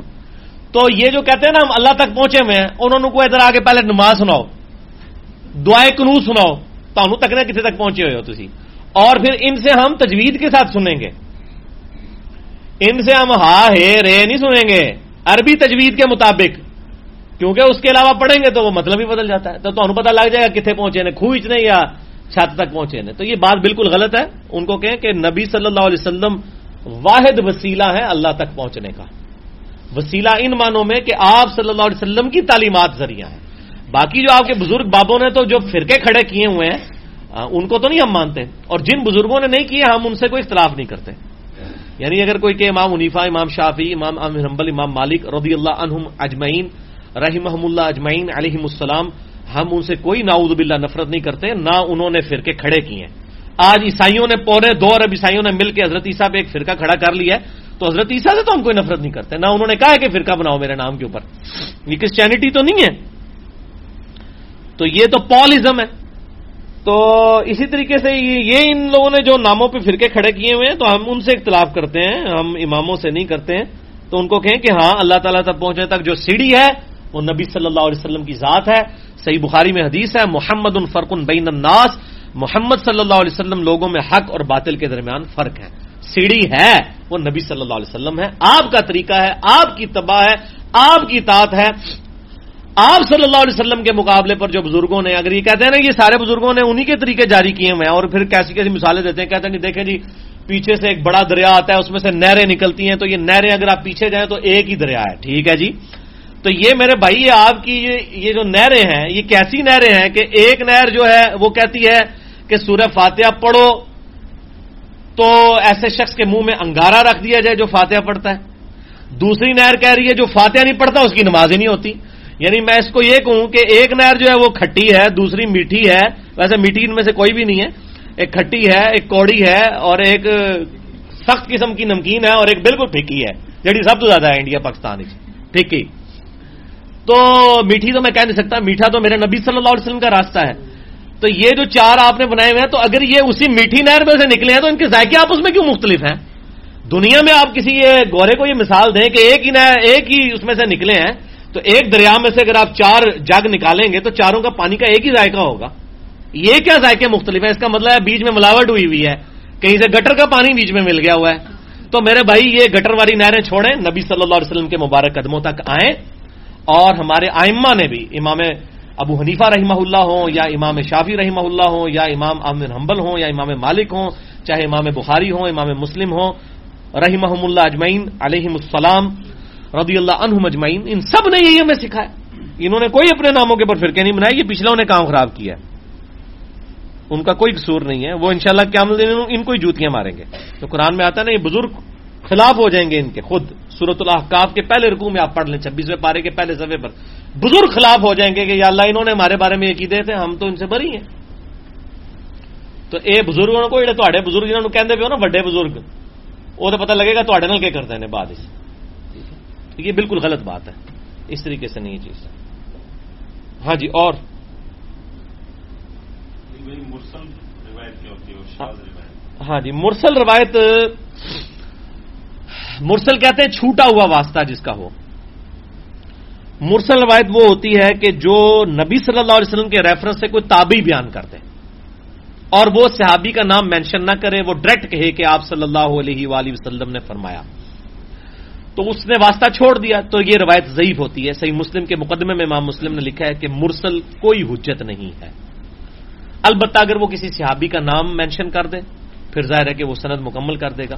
شاذ روایت یہ ہوتی ہے کہ کوئی صحیح روایت موجود ہے مضبوط قسم کی، اس کے مقابلے پہ ایک اور روایت آتی ہے وہ بھی صحیح ہے لیکن اس لیول کی صحیح نہیں ہے، اور ایک تابعی جو ہے وہ کسی صحابی سے روایت بیان کر رہا ہے اور اس کے اپنے 4 کلاس فیلوز یا 5 کلاس فیلوز اسی صحابی سے وہ روایت کسی اور الفاظ کے ساتھ بیان کر رہے ہیں، تو پھر ہم وہ ایک بندے کو کہیں گے کہ یار یہ بندہ سکھا ہے لیکن اس معاملے میں اسے وہم ہو گیا اور اس کی یہ روایت اگرچہ صحیح ہے لیکن شاذ ہے، کیونکہ اس کے جو باقی 4 کلاس فیلو ہیں وہ اس صحابی سے یہ والی روایت بیان نہیں کرتے، تو وہ روایت شاذ ہو جائے گی، وہ ایکسیپٹیبل نہیں ہوگی۔ ٹھیک ہے، تو اس طرح کی شاذ روایتیں ایون صحابہ سے بھی ہو سکتی ہیں، جیسے عبداللہ بن مسعود رضی اللہ تعالیٰ کے بارے میں آتا ہے صحیح بخاری میں کہ وہ معوذتین کو قل اعوذ برب الفلق قل اعوذ برب الناس کو قرآن کا حصہ نہیں مانتے تھے، تو اس میں تو یہ روایت ان کی بھی اپنی بھی شاذ ہے۔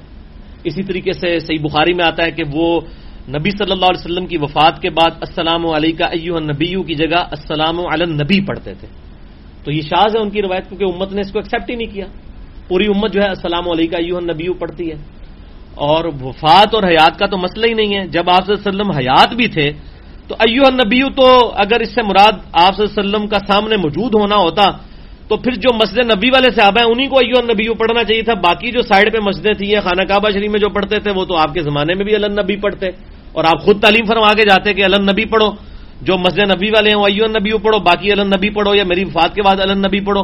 تو یہ اجتہاد جو عبداللہ بن مسعود رضی اللہ تعالیٰ عنہ علیہ السلام نے کیا ہے یہ امت نے ایکسیپٹ ہی نہیں کیا۔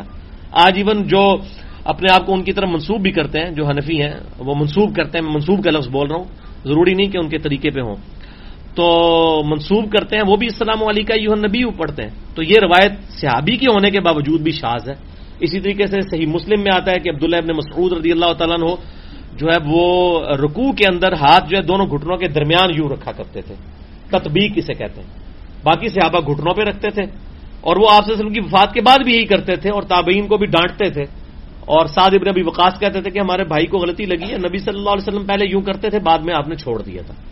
تو اس طریقے کی شاذ روایتیں بعض اصحاب سے آ سکتی ہیں، لیکن وہ ظاہر ہے کہ دقت نظر سے دیکھا جائے گا، جو اس فیلڈ کے ایکسپرٹ ہیں وہ دیکھیں گے کہ کون سی روایت شاذ ہے، تو شاذ سے مراد یہ ہوتا ہے۔ ہاں جی، اور یہ جو ہمارا گرین کارڈ آپ کا اس میں ایک بڑے جو ہے نا پکچر کا اس میں جو آپ نے ہاں جی جی جی ہاں جی، اللہم اجرنی من النار والی جو روایت ہے نا جی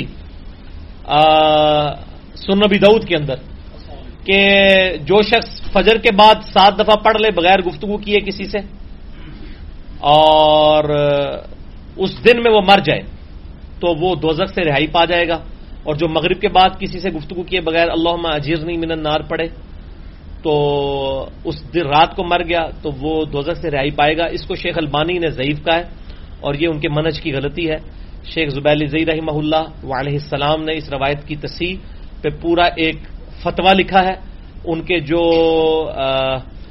فتاوی علمیہ کی پہلی جلد ہے اس کے اندر انہوں نے باقاعدہ پورا فتویٰ نقل کیا ہے۔ شیخ البانی جس راوی کے اوپر جرح کرتے ہیں کہ یہ مجہول ہے، وہ راوی اس کی توثیق کئی محدثین سے ثابت ہے، اور بعض محدثین کے نزدیک وہ راوی خود صحابی بھی ہے، اور ایک صحابی دوسرے صحابی سے روایت کر رہا ہے، تو روایت بالکل ڈنکے کی چوٹ پر بالکل صحیح ہے۔ شیخ البانی سے پہلے کسی نے اس حدیث کے اوپر اس طرح تان نہیں کیا، وہ روایت بالکل صحیح ہے، اور شیخ زبیر صاحب کا مضمون آپ جو ہے وہ پڑھ سکتے ہیں فتاوی علمیہ کی پہلی جلد میں، اسی روایت کے دفاع کے اوپر روایت بالکل صحیح ہے۔ تو اس طرح کے معاملات ہو سکتے ہیں، کسی کو کسی معاملے میں غلطی لگ سکتی ہے، تو اس میں کوئی مسئلہ نہیں ہے، وہ روایت بالکل ٹھیک ہے۔ ہاں جی، اور امام مسلم صاحب نے نا پہلی 5 حدیث ہیں 8 کو سے لے کر کے تک اس میں رفع ہدایت کا بتایا ہوا ہے، لیکن اس سے اگلی والی حدیث ہے ابو ہریرہ کی، انہوں نے فرمایا کہ میں نے نبی صلی اللہ علیہ وسلم کو دیکھا نماز پڑھتے ہوئے، انہوں نے صرف اللہ اکبر اللہ اکبر لیکن رفع ہدایت کا ذکر نہیں کیا، نہیں وہ تو روایت اس طرح نہیں ہے، وہ ہم نے پمفلٹ پہ بھی ڈالی ہوئی ہے، بخاری اور مسلم دونوں میں حدیث ہے، ہمارے نماز محمدی صلی اللہ علیہ وآلہ وسلم والے پمفلٹ پہ شروع میں پہلی حدیث ہی وہی ہے، اور اس کے اوپر امام بخاری نے باب باندھا ہے نماز میں تکبیرات کا بیان، اور صحیح مسلم میں بھی یہ حدیث موجود ہے۔ تو سیدنا ابو ہریرہ رضی اللہ تعالیٰ عنہ کہتے ہیں کہ اللہ کی قسم میں تم سب سے زیادہ رسول اللہ صلی اللہ علیہ وسلم کی نماز سے واقف ہوں۔ نبی صلی اللہ علیہ وسلم جب بھی نماز شروع کرتے تو اللہ اکبر کہتے، جب بھی رکوع میں جاتے تو اللہ اکبر کہتے، رکوع سے سر اٹھاتے تو سمیع اللہ لمن حمیدہ کہتے۔ اس طریقے سے انہوں نے 4 رکعتوں میں 22 دفعہ اللہ اکبر گنوایا ہے۔ یہ کیوں گنوایا انہوں نے، یہ میں بعد میں بتاتا ہوں آپ کو۔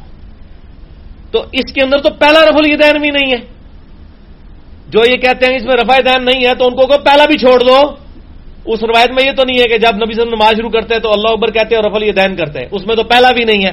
تو جو کہہ رہے ہیں نا کہ یہ رفع دین کے ترک کا ثبوت ہے تو پھر آپ پہلا بھی چھوڑیں، حنفی پہلا کیوں کرتے ہیں؟ تو وہ بیسیکلی تکبیرات کا بیان ہے، انہوں نے یہ بتایا کہ 22 دفعہ تکبیر آپ نے کہنی ہے 4 رکعتوں میں۔ کیوں؟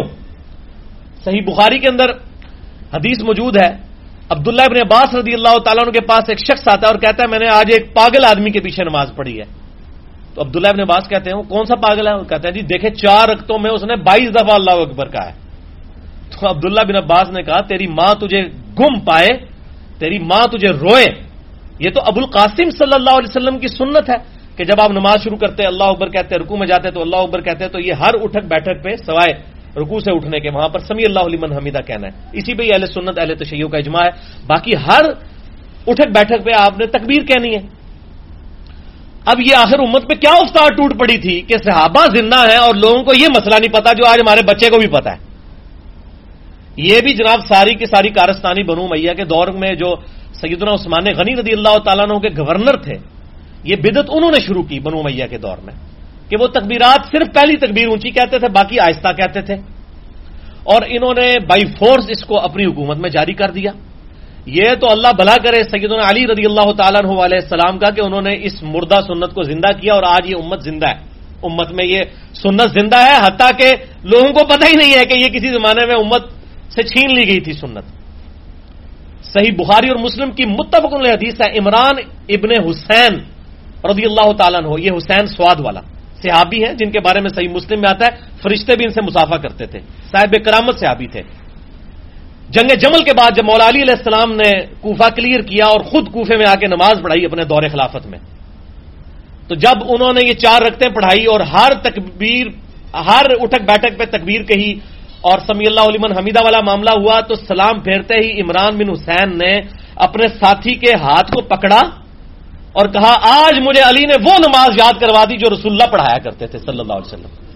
میں بڑا پریشان ہوتا تھا یار یہ کون سی نویکلی نماز پڑھا دی حضرت علی نے۔ بیسیکلی بنو امیہ کے گورنروں نے یہ سنت چھوڑ دی تھی۔ حضرت ابو ہریرہ جو ہیں حضرت معاویہ رضی اللہ تعالیٰ عنہ کے دور میں بنو امیہ کے گورنروں کو یہ بات بتا رہے تھے، کیونکہ حضرت علی کی وفات کے بعد پھر انہوں نے بدعت شروع کر دی حضرت معاویہ کے دور میں، پھر ان کے ہاتھ حکومت آئی تو انہوں نے پھر بنو امیہ نے کام شروع کر دیا، تو حضرت ابو ہریرہ نے ان کا رد کیا۔ اور یہ جو میں تشریح کر رہا ہوں نا، یہ آپ تمام محدثین کی تشریح پڑھ لیں، ابن حجر اسقلانی کی فتح الباری پڑھ لیں، اور اگر اہل حدیثوں کو تو عموماً ہضم نہیں ہونی ہے کیونکہ پھر وہ ریال والا معاملہ شروع ہو جاتا ہے، اور وہ کہتا ہے یہ پتہ نہیں سعودی عرب سے وہ اچھا بریلوی دیوبندی مجھے کہتے ہیں اس کو سعودی عرب سے چندہ ملتا ہے، اور اہل حدیث کہتے ہیں اس کو ایران سے چندہ ملتا ہے۔ بھائی لعنت بھیجنا تو چندے ہوتے میں اللہ کے فضل اپنی جیب تو لائی رہے، ٹھیک ہے۔ مولویوں نے چندے میرے کو ہوندے تو میں تو یار بول رہا ہوں بیٹری پیچھوں آن کر دیتے ٹر پہ باوے یار تمہیں چھڈ دیں نے اپنے اپنے ملکوں کو جناب وہ بیٹری پا کے اللہ دے بندے ہو، اسی تو کسی کا بھی لحاظ نہیں کرتے نہ پچھلے نہ اگلے کا، جو گل صحیح ہے وہ بالکل صحیح بتاتے ہیں۔ تو یہ میں اس لیے کلیئر کر رہا ہوں کہ یہ ان کو کہ داؤد راز صاحب جنہوں نے 8 جلدوں پہ بخاری لکھی ہے نا، انہی حدیثوں کی شرح ذرا داؤد راز صاحب کی پڑھ لینا، وہ رافضی تھے۔ ہاں یہ تھا کہ اس وقت تک سعودی عرب سے پیسہ نہیں آتا تھا، اس لیے صحیح بات لکھ کے گئے ہیں۔ انہوں نے یہی بات لکھی ہے کہ بنو امیہ کے شریر گورنروں نے تکبیرات کی سنت چھوڑ دی، تو حضرت ابو ہریرہ رضی اللہ تعالیٰ عنہ نے ان کو یہ کر کے بتایا کہ نبی صلی اللہ علیہ وسلم کی سنت ہے یہ مولا علی علیہ السلام کی سنت نہیں ہے کہ ان کے بکس میں آ کے یہ سنت چھوڑ رہے ہو، بلکہ یہ نبی کی سنت ہے کہ تکبیرات آپ نے کہنی ہے۔ تو یہ ہے سارا مسئلہ جناب، جس شہر نو ہاتھ پاؤ گے نا وچوں ایڈا بڑا کوئی جن نکلے گا۔ سوال دے ہوں کیا سی، دیکھو کیڈا بڑا جن میں باہر کٹ دیتا ہے کہ جی وہ اللہ اکبر والی حدیث ہے، وہ پیچھے پوری ایک سٹوری ہے میرے بھائی۔ یہ آپ کو مولوی نہیں بتائیں گے. کیوں؟ اکثر کو پتہ ہی نہیں ہے باتیں, ان کی تربیت ہی ایسی نہیں ہوئی ہوئی ہے, وہ بیچارے پڑھ کے گزر جاتے ہیں. اور جو دوسرے پڑھنے والے ہیں وہ اس کو ترک رفع دین کے اوپر لے کے آ رہے ہیں اور بھول جاتے ہیں اس میں تو پہلا رفع دین بھی نہیں ہے, وہ تو ہے ہی تکبیرات کا بیان ہے, تو پھر پہلا بھی چھاڑ دو. ٹھیک ہے, تو مٹا مٹا ہاپ ہاپ تے کوڑا کوڑا تھو تھو. تو یہ وہ بات ہے نا, وہ جب آپ غلط طریقے سے چیزوں کو ایڈریس کریں گے تو چور تو اپنی لنگوٹی چھوڑ کے جائے گا نا, تو ایسا لنگوٹا ہے پھر ایڈا وڈا جڑا بھی تو روایت پیش کرے ان کو یہ روایت تہاڈے خلاف ہے. ادھر پہلا رفع دین بھی ختم ہو گیا جی, اور رفع دین کا اس میں ذکر ہی نہیں ہے. اور صرف رفع دین نہیں ہے, سبحان ربی العظیم بھی نہیں ہے اس میں, سبحان ربی العلا بھی نہیں ہے, اتحیات بھی نہیں ہے, سورۃ الفاتحہ بھی نہیں ہے, صرف تکبیرات ہیں اس میں. تو پھر تو سب کچھ ہی ختم ہو گیا, صرف اللہ اکبر ہی رہ گیا. چلو چھٹی ہو گئی. تو یہ ہے نہیں خام خام, مطلب ان کو پتہ ہی نہیں. خدا کے لیے ان کو کہ حدیث اپنے بزرگوں بابوں سے نہ پڑھیں, کسی حدیث جاننے والے سے حدیث پڑھیں. آپ کے مولویوں کو تو فقہ پڑھائی جاتی ہے, وہ بھی اپنے بزرگ بابوں کی کتاب و سنت پڑھے تو آپ کو پتہ چلے کہ دین کس چیز کا نام ہے. فقہ سے ہمیں کوئی اختلاف نہیں, فقہ کتاب و سنت کی بنیاد پہ ہونی چاہیے, بزرگ بابوں کی بنیاد پہ نہیں. ہاں جی ہاں جی, میں نے پچھلی دفعہ بھی بتایا تھا مسئلہ نمبر 23 میرا ریکارڈڈ ہے تجوید کے بارے میں. دیکھیں عربی تجوید بیسک لیول کی اتنی سیکھنا ضروری ہے کہ جس کی وجہ سے آپ پروننسیشن صحیح کر سکیں, کیونکہ عربی میں فرق بہت پڑ جاتا ہے. اب عربی میں ایک لفظ ہے قلب, 2 نقطوں والا قلب, اس کا مطلب ہے دل, اور ایک کاش والا کاف کے ساتھ جو ہے قلب, اس کا مطلب ہے کتا. زمین آسمان کا فرق ہے. الحمدللہ, تمام تعریفیں اللہ کے لیے. اور اسی کو اگر آپ 2 آنکھوں والی ہے سے الحمد پڑھیں تو ہلاکت بن جائے گا. تو اس طریقے سے عربی میں ہا کا فرق, زال زا کا فرق, سین صاد اور ثا کا فرق, دال اور دواد کا فرق, اس قسم کے جو فرق ہے نا, یہ فرق سیکھنا ضروری ہے. ادروائز تو مطلب بدل جائیں گے, لحن جلی ہو جائے گا. اور کتنے بڑے بڑے علماء کو میں سن رہا ہوتا ہوں کہ ان کی تجوید بھی خراب ہوتی ہے, وہ درس نظامی کر کے نکلیں گے, عربی ان کو پڑھنی ہے, وہ عربی ہاں ہے ہی پڑھ رہے ہوتے ہیں, پنجابی میں ہی عربی پڑھ رہے ہوتے ہیں, تو وہ عربی نہیں ہوتی ہے, وہ تو مجہول پڑھ رہے ہوتے ہیں. اور قرآن مجہول پڑھیں گے تو گناہ ہے.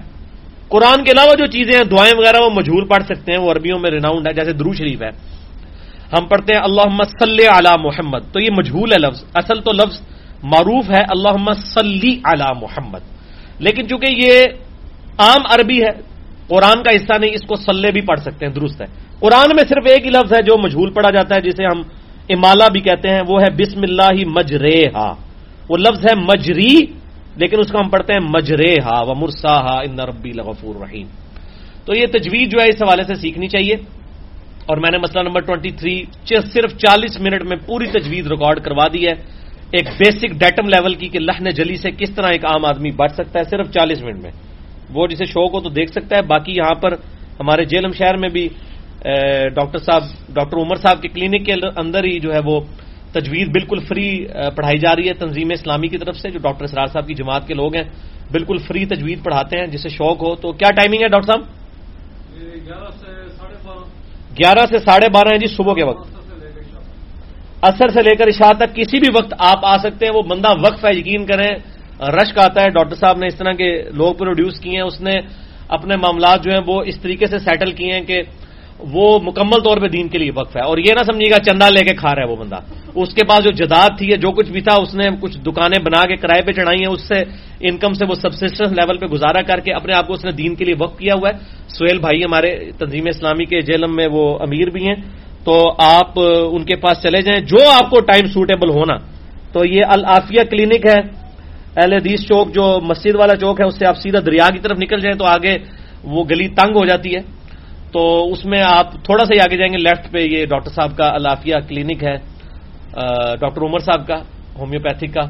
تو اسی میں انہوں نے ہی ان کو جگہ ڈونیٹ کی ہوئی ہے فری الحمدللہ. تو میری آپ جتنے بھی یہاں 100 کے قریب لوگ بیٹھے ہیں, میں آپ سے ریکویسٹ کروں گا جو بھی ٹائم نکال سکتے ہیں, فری پڑھایا جا رہا ہے, کچھ عرصے کے لیے جائیں. کتنے لوگ قرآن پڑھ کے وہاں سے ماشاءاللہ فری اور پیار محبت کے ساتھ, ایک پڑھا لکھا آدمی آپ کو ساتھ ساتھ معاملات بھی سمجھاتا چلا جائے گا. مولویوں کے شر سے بھی آپ بچ جائیں گے, کیونکہ مولویوں کے پاس جائیں گے تو تھوڑی دیر آپ جائیں گے تو معاملات اور سے اور شروع ہو جائیں گے, لیکن یہاں آپ کو انشاءاللہ صحیح بات سننے کو ملے گی انشاءاللہ. اور سوال کسی کا؟ جی یہ جو سیدہ عائشہ کا رضی اللہ عنہا کے بارے میں آتا ہے کہ انہوں نے رحیم السلام، آپ کو پتہ ہے کہ انہوں نے اپنے والد صاحب کو جو ہے وہ کافر قرار دیا تھا. تو اس میں جو حدیث ہے وہ صحیح ہے کہ ضعیف ہے؟ اور جو حدیث ہے وہ صحیح ہے کہ ضعیف ہے؟ کہ جو ہے بعض جگہ کٹواتی بھی تھے وفات کے بعد اسلام تو اس میں وفات کے لفظ ہے. صحیح مسلم میں حدیث موجود ہے کہ امہات المومنین نے نبی صلی اللہ علیہ وسلم کے بعد اپنے جو ہے نا وہ بال چھوٹے کروا دیے تھے. ہاں جی بات ظاہر ہے وہ بات جو ہے نا نہیں وہ موجود ہے روایت کے اندر بھی جو ہے وہ اس کی تشریحات کے اندر بھی موجود ہے. باقی اگر اپنی آپ وسلم کی زندگی میں بھی اگر وہ کاٹ لیتی تو کوئی ہمیں تو مطلب ہم روایت کو صحیح سمجھتے ہیں. اگر چاہے زندگی میں تھا مولانا ساق صاحب کہتے ہیں زندگی میں تھا تو پھر تو اور بہتر ہے. ہم کہتے ہیں وفات کے بعد انہوں نے چونکہ لمبے بال زینت ہیں عورت کی اور عورت بال نہیں کٹواتی. نبی صلی اللہ علیہ وسلم کی چونکہ بیویاں جو ہیں وہ بعد میں نکاح نہیں کسی کے ساتھ کر سکتی سورۃ الاحزاب کے تحت, تو آپ کی وفات کے بعد انہوں نے بال چھوٹے کروا دیے تھے یعنی کندھے تک. تو یہ آپ کی زندگی میں کرائیں تو پھر تو مرفوع ہو جائے گا, پھر بھی کوئی مسئلہ نہیں. جنہوں کہتے ہیں پنجابی لک وشکاری رہے گا. مسئلہ وہی ہے کہ عورت بال کٹوا سکتی ہے, سیدھی سی بات ہے. عورت خامند کی اجازت کے ساتھ بال کٹوا سکتی ہے لیکن مردوں کی مشابہت نہیں کر سکتی. بخاری اور مسلم میں حدیث ہے, ایک حدیث کے الفاظ ہیں بخاری اور مسلم کے کہ اللہ نے لعنت فرمائی ہے, اور ایک حدیث کے الفاظ ہیں بخاری اور مسلم میں کہ نبی صلی اللہ علیہ وسلم نے لعنت فرمائی ہے ان عورتوں پر جو مردوں کی مشابہت کرتی ہیں, ان مردوں پر جو عورتوں کی مشابہت کرتے ہیں. تو مرد کندھے سے نیچے نہیں بڑھا سکتا, عورت کندھے سے اوپر نہیں کر سکتی. تو عورت بال کاٹ سکتی ہے, اس میں کوئی مسئلہ نہیں ہے. اور یہ عموماً مجھے اگلے دن بھی ای میل آئی تھی کہ یہ چھوٹے بچوں کی بعض جو بچیاں جن کے گھروں میں پیدا ہوتی ہیں وہ ان کے بال نہیں منڈواتے اور کہتے ہیں چونکہ بال بچی کے نہیں منڈوائے جا سکتے. وہ جو چھوٹی بچی بیچاری پیدا ہوئی ہے اسے اس میں الفاظ موجود ہے بخاری میں کہ گندگی بچے سے دور کرو. تو گندگی چھوٹی بچی سے بھی آپ نے دور کرنی ہے تو اس میں کوئی اس پہ شرعی پابندی نہیں ہے, اس وقت کروا سکتے ہیں. ہاں شریعت کی پابندی تو اس وقت شروع ہوگی جب وہ بچی تھوڑی یعنی بڑی ہوگی, جو واقعی اس معاملے میں پھر اس حوالے سے زیادہ سختی آئے گی تو وہ جائز ہے جی, بال کٹوا سکتی ہے, اس میں کوئی ہے. اچھا یہ بال کالے کرنے والا مسئلہ بھی یار سن لیں اب آپ ساتھ ہی. میں چونکہ اپنے داڑھی والے لیکچر میں نے اس پہ سختی کی تھی, اب میرا تھوڑا موقف اس حوالے سے لینیٹ ہو گیا. سیدنا حسین رضی اللہ تعالیٰ عنہ علیہ السلام کی طرف سے صحیح بخاری میں حدیث ہے 3748, اس میں الفاظ ہیں امام حسین علیہ السلام, امام بخاری نے لکھا ہے کہ حسین علیہ السلام کا سر کاٹ کر جب عبید اللہ ابن زیاد کے سامنے تشت پہ رکھا گیا. اللہ کی لعنت ہو ان لوگوں پر جن لوگوں نے حسین علیہ السلام کے ساتھ یہ ظلم کیا دنیا اور آخرت میں, اور ان کے جھوٹے جو وکیل ہیں ان پر بھی اللہ کی لعنت ہو, اور تمام فرشتوں کی لعنت اور تمام لعنت کرنے والوں کی لعنت. تو عبید اللہ ابن زیاد کے سامنے یہ تشت میں جب کاٹ کے سر رکھا گیا تو وہ چھڑی سے چھیڑنا شروع ہو گیا. میں نے اپنی 72 احادیث جو واقعہ کربلا پہ 150 روایتیں جمع کی ہیں, ریسرچ پیپر نمبر 5B واقعہ کربلا کا حقیقی پس منظر 72 صحیح الاسناد احادیث کی روشنی میں, جس میں 150 احادیث میں نے 72 شہدائے کربلا کے ٹائٹل سے جمع کی ہیں.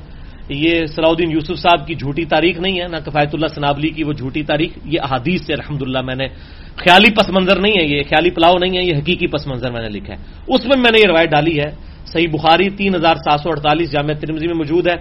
تو انس ابن مالک پاس بیٹھے تھے, اس نے عبید اللہ ابن زیاد کو کہا کہ جب وہ چھڑی سے کرنے لگا اور حسن پر کلام کیا تو انس ابن مالک نے کہا کہ اللہ کی قسم رسول اللہ کے سب سے زیادہ مشابہت شکل میں رکھنے والے سیدنا حسین تھے, یعنی نبی صلی اللہ علیہ وسلم کے ہم شکل تھے امام حسین رضی اللہ تعالیٰ عنہ علیہ السلام.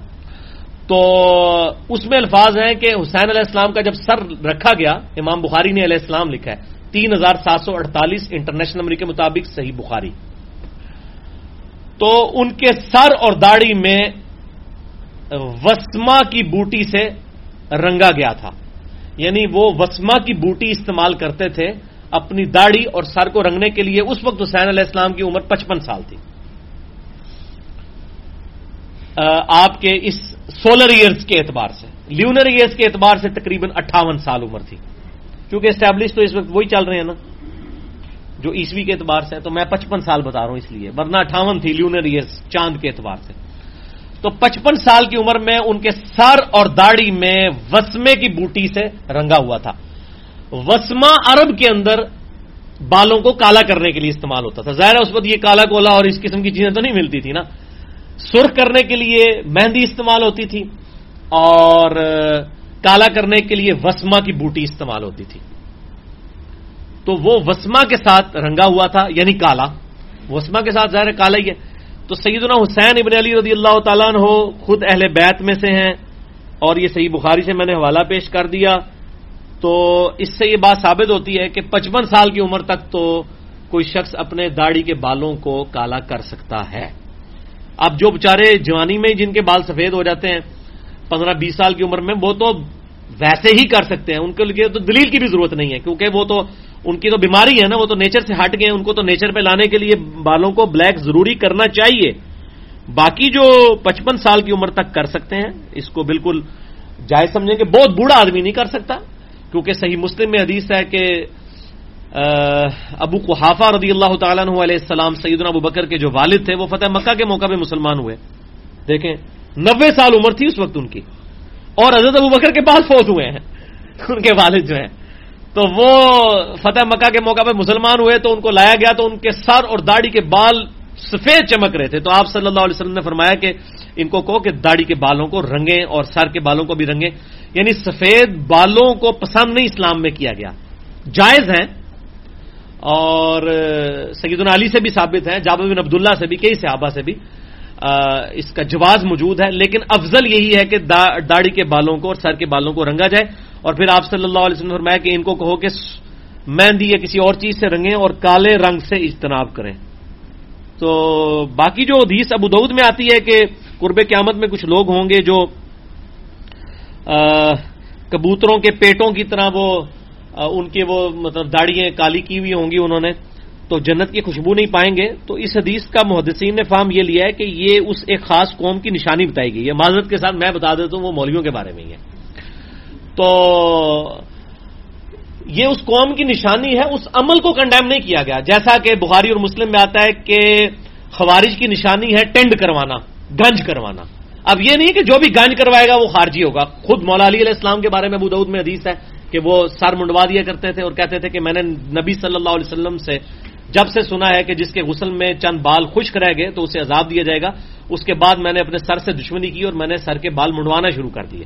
تو خود مولا علی علیہ السلام جنہوں نے خوارج سے قتال کیا وہ خود انہوں نے اپنے بال سر پہ نہیں رکھے تھے. یہ وہ بریلوی جو پکڑ کے رائے ونڈ والوں کو بیچاروں کو، ہمیں بھی ان سے اختلاف ہے، لیکن یہ تو نہیں آپ ان کو خارجی کہتے ہیں یہ جناب دیکھیں ٹینڈ ہے، اور بخاری مسلم میں حدیث ہے خوارج کی نشانی ہے اور ٹینڈ کروائیں گے. تو یہ بالکل غلط طریقے سے ایڈریس کرتے ہیں. وہ اس طریقے سے آپ کسی پہ فٹ نہیں کریں گے. خوارج کی اور بھی بہت ساری نشانیاں ہیں، اور اس طریقے سے بریلوی دیوبندی اہل حدیث شیعہ کا آپس میں ایک دوسرے پہ فٹ کرنا یہ بہت سخت زیادتی والی بات ہے. خوارج کی سب سے بڑی نشانی ہے کہ مسلمانوں کو کافر کہیں گے. بس جو آپ کو کہتا ہے نا فلاں کافر فلاں کافر، آپ سمجھ لیں یہ خارجیوں کی یہ ماڈرن فارم ہے. سوائے قادیانیوں کے، میرے علم کی حد تک سوائے قادیانیوں کے جو اہل سنت میں سے گروہ الگ ہوا، ظاہر ہے یہ شیعہ سے فرقہ نہیں نکلا ہوا. قادیانی غلام احمد قادیانی علماء دیوبند کا شاگرد تھا، یہ دیوبندی تھا، لیکن اب ظاہر ہے کہ وہ بعد میں کافر ہو گیا. اہل سنت میں سے فرقہ نکلا قادیانی. اہل تشیع میں سے ایک فرقہ نکلا ہے نصیریہ، آج شام میں بھی ہم حضرت علی کے لیے خدا کا عقیدہ رکھتے ہیں. ان دو فرقوں کے علاوہ میرے علم میں کوئی فرقہ ایسا نہیں ہے جس کے اوپر کفر کا فتویٰ اس طریقے سے لگایا جا سکے ڈائریکٹ. تو ان کے علاوہ جتنے بھی گروہ ہیں اہل بدعت ہیں، غلطیاں موجود ہیں، لیکن اسلام سے نکالنے کے لیے بہت بڑے ڈسیزن کی ضرورت ہے. اس طریقے سے نہیں ہے کہ ایک مفتی اعظم سعودی عرب کو فتویٰ دیتا ہے کہ فلاں اسلام سے خارج ہے، تو ادھر آپ کو پتہ ہے شیشان کے اندر جو ہے وہ سارے جو ہے دنیا کے مقلدین علماء نے میٹنگ کر کے 200 علماء انہوں نے حنفی شافعی مالکی اکٹھے کر کے اہل حدیث کو اسلام سے خارج کر دیا. تو وہ تو یہ مولویوں کے فتوے ہیں، ان کے خارج کرنے سے نہ کوئی داخل ہوتا ہے نہ کوئی نکلتا ہے. انہوں کو اپنے بوجھ پا کے رکھو اپنے فتوے. تو اللہ کے بندے ہو یقین کرو، میں پھر بڑا سخت لفظ ذہن اس میں آتا ہے، اتنی بھی مول نہیں ہے تھوڑی جو قرآن پاک اللہ تعالیٰ نے مثال دیتی ہے سورۃ الاعراف کی آیت نمبر 175 اور 6 میں کہ علماء سو کو اللہ نے کہا ہے کہ کتے کی مثال ہے. یہ علماء بلعام بن بورا کے بارے میں یہ ہے، کتے کی مثال ہے علماء سو، کہ ان کو کوئی چیز مل جائے تب بھی زبان باہر ہانپتے ہیں، لالچ کی وجہ سے نہ ملے تب بھی ہانپتے رہتے ہیں. اللہ نے کہا ہے ان کو کتے کی مثال. تو یہ تو ان کی اوقات تو یہ ہے جو اس قسم کے مطلب مسلمانوں کو فتوے لگا لگا کے اور فرقوں کی بنیاد کے اوپر اور چندے کی بنیاد کے اوپر اسلام سے باہر نکال رہے ہیں. یہ ایسے مولوی میں کہتا ہوں مجرم نہ ہماری عوام بھی ہے. یہ جو مولوی اس قسم کی تقریریں کرتا ہے نا جی، اب تو ہمارے پاکستان میں الحمدللہ ضرب عضب کے بعد اور یہ نیشنل ایکشن پلان کے بعد فضا بڑی سازگار ہو چکی ہے. ان مولویوں کی ریکارڈنگ کر کے نا جو لوگ اس طریقے سے مسلمانوں پہ کفر کے فتوے لگا رہے ہیں، ان کی ریکارڈنگ تھانے میں دیں اور ان کو اندر کروائیں. اس طریقے سے مطلب فتوے لگانا. آپ اصلاح کی بات کریں, فتوے لگائیں گے تو پھر ہم بتائیں گے پھر کن کن لوگوں کو آپ نے اسلام سے خارج کرنا ہے. اشرف علی تھانوی صاحب نے اس کلمے کو انڈورس کیا ہے, لا الہ الا اللہ اشرف علی تھانوی رسول اللہ. تو اشرف علی تھانوی کو آپ کافر کہیں, اس کے ماننے والوں کو کافر کہیں. پھر بریلویوں کے بزرگ نے کلمہ پڑھوایا لا الہ الا اللہ چشتی رسول اللہ, ان کو کہیں کافر, ان کے ماننے والوں کو کتابیں چھاپنے والوں کو کہیں کافر. تو ساروں کے کپڑے اتار کے ہم رکھ دیں گے. میں نے اتارے ہیں بلکہ مسئلہ نمبر میرا 71B ہے, ہزاروں لوگوں کی ہدایت کا سبب بنا ہے الحمدللہ. 71B انڈیا اور پاکستان کے بزرگوں کی 19 گستاخانہ عبارات کا تحقیقی جائزہ اہل سنت پاک.com پہ میرا ریسرچ پیپر بھی ہے, 2A کے نام سے اندھا دھند پیروی کا انجام. تو اس طریقے سے نکالنا شروع کریں گے, کوئی بھی نہیں بچے گا. آپ صرف غلطی پوائنٹ آؤٹ کریں, یہ آپ کا کام ہے. اسلام سے نکالنے داخل کرنے کا کام یہ ٹھیکیداری جو لی ہوئی ہے نا مولویوں نے, انہوں کو ٹھیکے واپس دو. تھی کیوں ٹھیکہ لے اللہ دے بندے ہو. اور ڈاکٹر سراج صاحب صحیح کہتے تھے کہ جب تک کوئی باپ اپنی بیٹی کا نکاح خود نہیں پڑھاتا, کوئی بیٹا اپنے باپ کا جنازہ خود نہیں پڑھاتا, یہ مولویوں کے ہاتھوں استحصال اس امت کا ہوتا رہے گا. کیوں؟ ان کے ہاتھ میں آپ نے دیا ہوا ہے, نکاح انہوں نے پڑھانے ہیں آپ کے, ٹھیک ہے جی, مر جائیں جنازہ انہوں نے پڑھانا ہے, اور باقی معاملات انہوں نے کرنے ہیں. جب آپ نے یہ چھوٹے چھوٹے کام بھی ان کے حوالے کیے ہوئے ہیں تو پھر ٹھیک ہے, جنازہ پڑھانے سے 5,000 روپے لین گے تھوڑے کو. اسد صاحب تھی امریکہ تو آئے ہو نا, تھوڑے کو ڈالر ہی لین گے. سیدھی جی گل ہے, for the sake of argument میں بات کر رہا ہوں.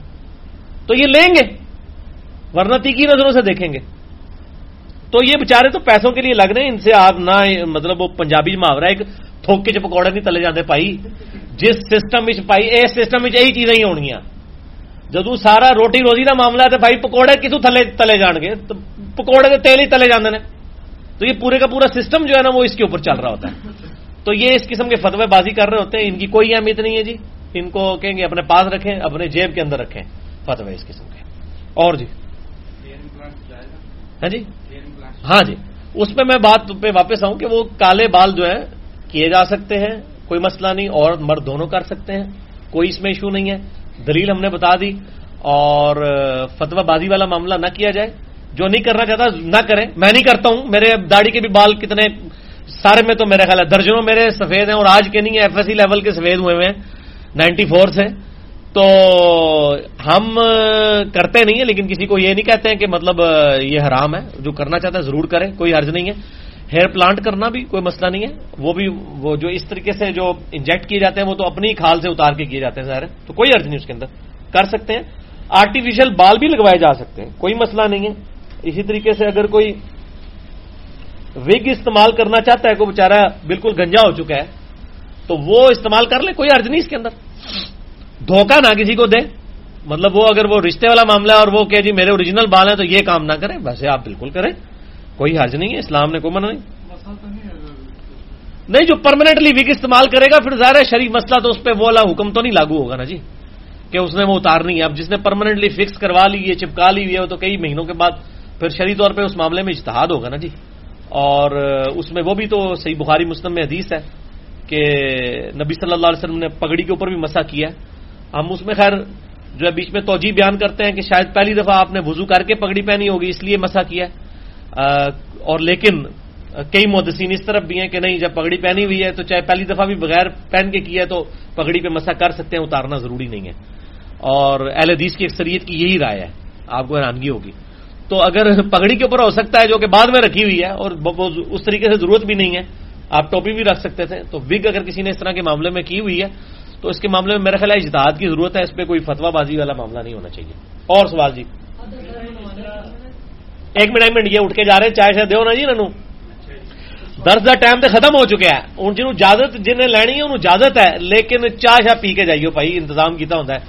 اتنی مہنگی دودھ پتی سی جناب, 30 روپے کی بنوانے ہیں ایک دودھ پتی. وعلیکم السلام. ایک منٹ آپ کے سوال ہو جائے. دوائی کھانے سے, دوائی کان میں ڈالنے سے, کان میں ڈالنے سے, ٹیکا لگانے سے وضو نہیں ٹوٹتا.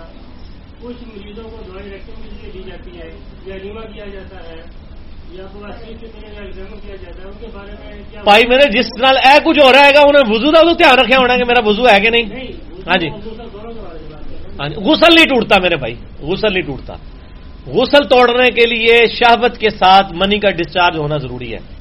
وہ غسل نہیں ٹوٹتا, غسل بڑا مضبوط ہے. اکثر لوگ پوچھ رہے ہوتے ہیں جی غسل کرتے ہوئے پیشاب بھی نکل رہا ہوتا ہے بعض کا سردیوں میں، تو کیا غسل دوبارہ سے کریں گے؟ بھائی پیشاب کا نکلنا غسل کو توڑنے والی چیزوں میں ہی نہیں ہے، وہ تو وضو کو توڑنے والی چیز ہے.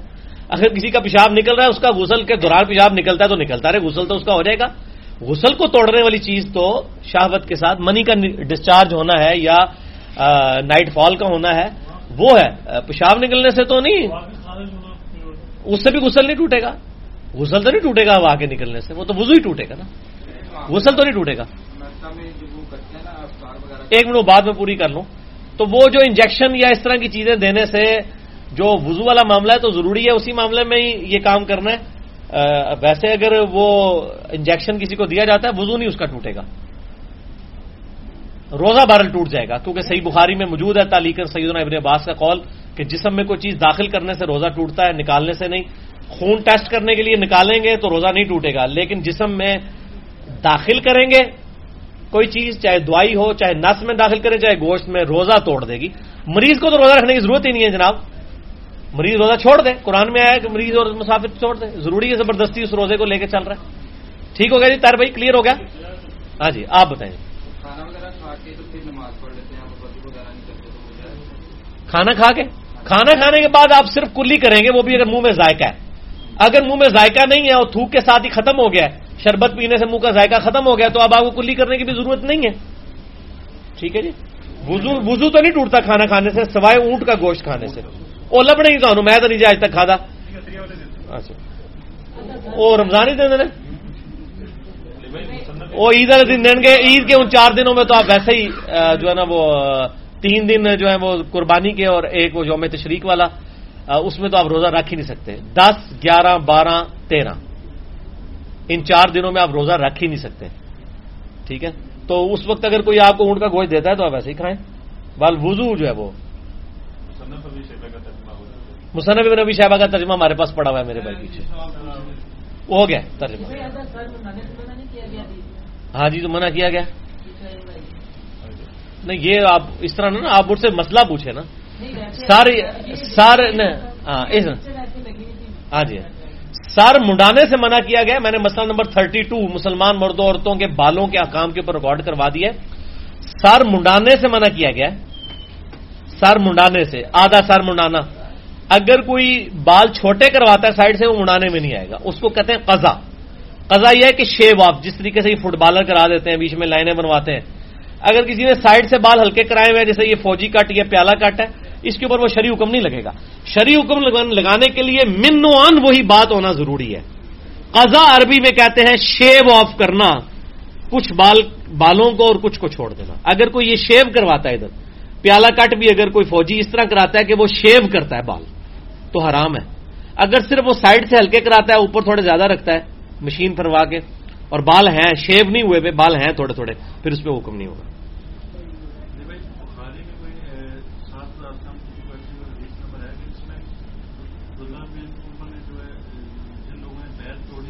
جی صحیح بخاری میں حدیث ہے کہ عبداللہ بن عمر رضی اللہ تعالیٰ عنہ نے جو ہے نا وہ صحیح مسلم میں ہے بلکہ یہ کتاب الامارہ کے اندر کہ انہوں نے یزید کی جن لوگوں نے بیعت توڑ دی تھی، ہاں جی تو انہوں نے دیکھا ہے پتہ لگ جاتا ہے.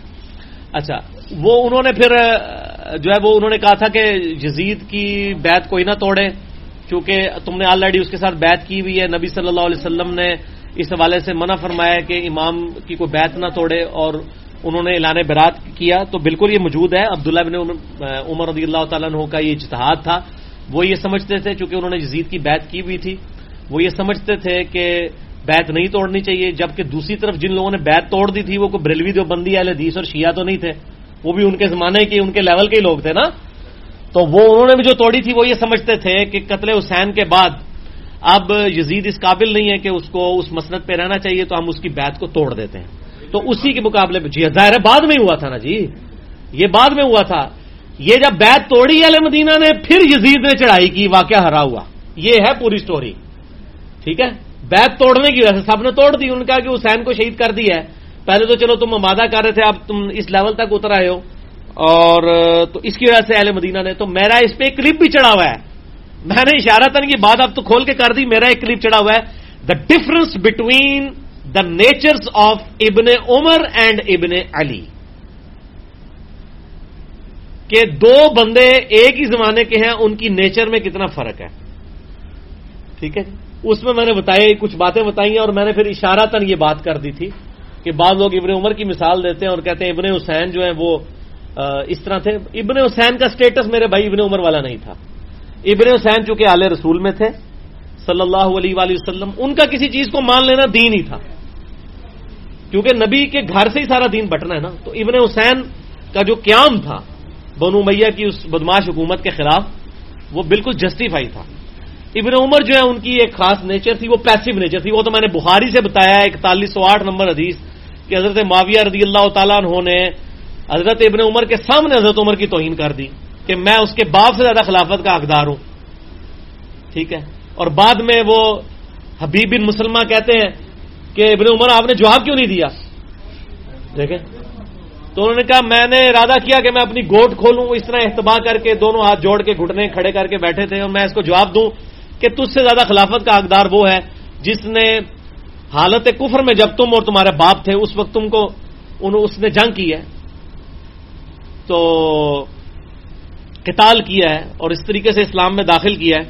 تو پھر کہتے ہیں مجھے پھر میں فتنے کے ڈر سے خاموش ہو گیا، پھر میں جنت کی نعمتوں پر کفایت کر لی. تو ابن عمر نے صبر کر کے جنتوں کی نعمت پہ کفایت کی. ابن حسین نے دین بچانے کے لیے ابن علی رضی اللہ تعالیٰ عنہ نے، حسین ابن علی نے، انہوں نے جو ہے وہ باطل کو للکارا اور امت کے لیڈر بن کے سامنے ہے. اس وقت سٹیٹس انہی کا ہی تھا. قرآن حکیم بار بار کہتا ہے، میں نے اس لیکچر مسئلہ نمبر 61 جو ہے حسینیت اور یزیدیت کا تحقیقی جائزہ، اس میں بھی بات کی تھی کہ قرآن پاک اس کے اوپر جو ایمفسائز کرتا ہے کہ علماء اور درویش لوگوں کا کام ہے لوگوں کو جو ہے وہ غلط کاموں سے روکیں. تو حضرت حسین اس وقت لیڈر تھے امت کے، انہوں نے روکا. ہم ان کے سٹانس کو صحیح سمجھتے ہیں. عبداللہ بن عمر رضی اللہ تعالیٰ عنہ کے اس معاملے کو ہم ان کی اجتہادی غلطی سمجھتے ہیں. ہم فتویٰ کوئی نہیں لگاتے، لیکن ان کی غلطی ہے. ہم سمجھتے ہیں کہ ان کو ساتھ دینا چاہیے تھا. پھر آپ دیکھیں نا، انہوں نے حضرت علی کا بھی ساتھ نہیں دیا ابن عمر نے. آپ کو پتہ ہے جب معاویہ اور علی کا رضی اللہ تعالیٰ عنہما کا اختلاف ہوا تو حضرت ابن عمر نے بیعت ہی نہیں کی حضرت علی کی، نیوٹرل ہو گئے، غیر جانبدار ہو گئے. اور بعد میں جب معاویہ کی حکومت آئی تو ان کی بیعت کر لی. تو آپ دیکھ لیں دنیا میں پھر اللہ تعالیٰ نے ان کو اس اعتبار سے آزمائش میں ڈالا کہ ابن عمر کو قتل بھی بنو امیہ نے کیا. صحیح بخاری کھول کے دیکھ لیں، حج والا چیپٹر، حجاج ابن یوسف نے قتل کروایا. حج کے دوران نیزہ مروا دیا زہر آلود.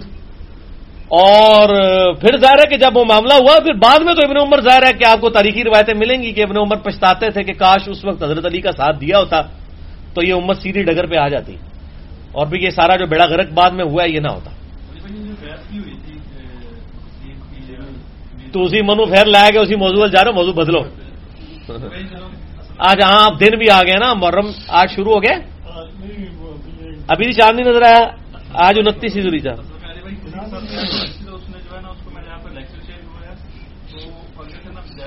وہ بجائے جو نہیں مانتے نا ان کو چیک کرنے کا، ٹیسٹر لگانے کا طریقہ دیکھا کریں. وہ میں آپ کو بتا دیتا ہوں. ان کے لیے تو آیا کہ یہ تو نبیوں کی بھی بات نہیں مانیں گے.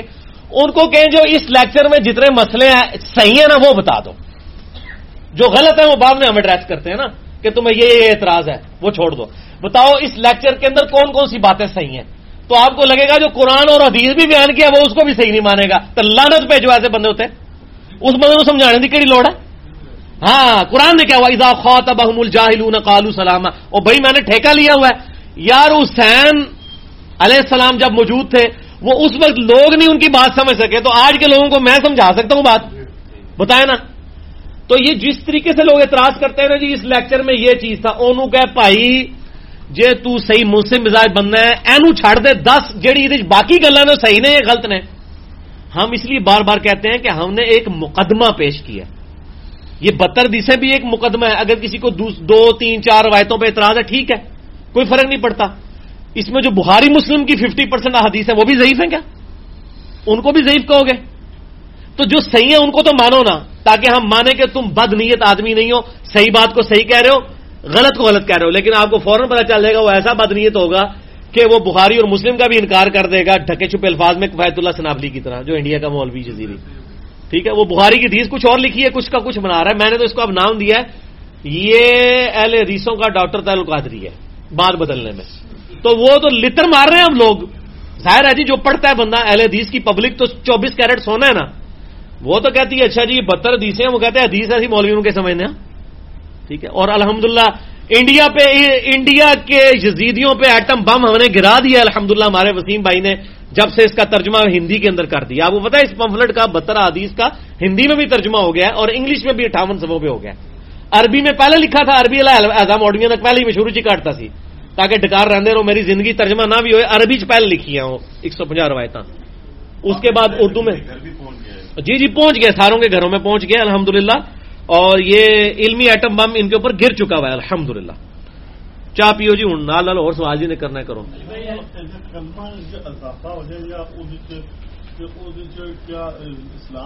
نہیں کوئی مسئلہ نہیں جی، کلمے سے اگر کوئی اضافہ کرتا ہے جی میں سمجھ گیا. اذان میں اگر کوئی اضافہ کر دیتا ہے یعنی کوئی اذان کے ساتھ درود شریف پڑھ دیتا ہے، میں سن لینا جناب اللہ دے بندے ہو منو تو نہ سمجھاؤ، اللہ دے بندے ہو تسی بولنا شروع کر دو نا تو میں سن کے مجھے پتا لگ جاتا کی اگے سوال پہ ہوتا ہے. میں بھی دس دے پیچھے ہو کے تو چپ کر کے سنیا کرو.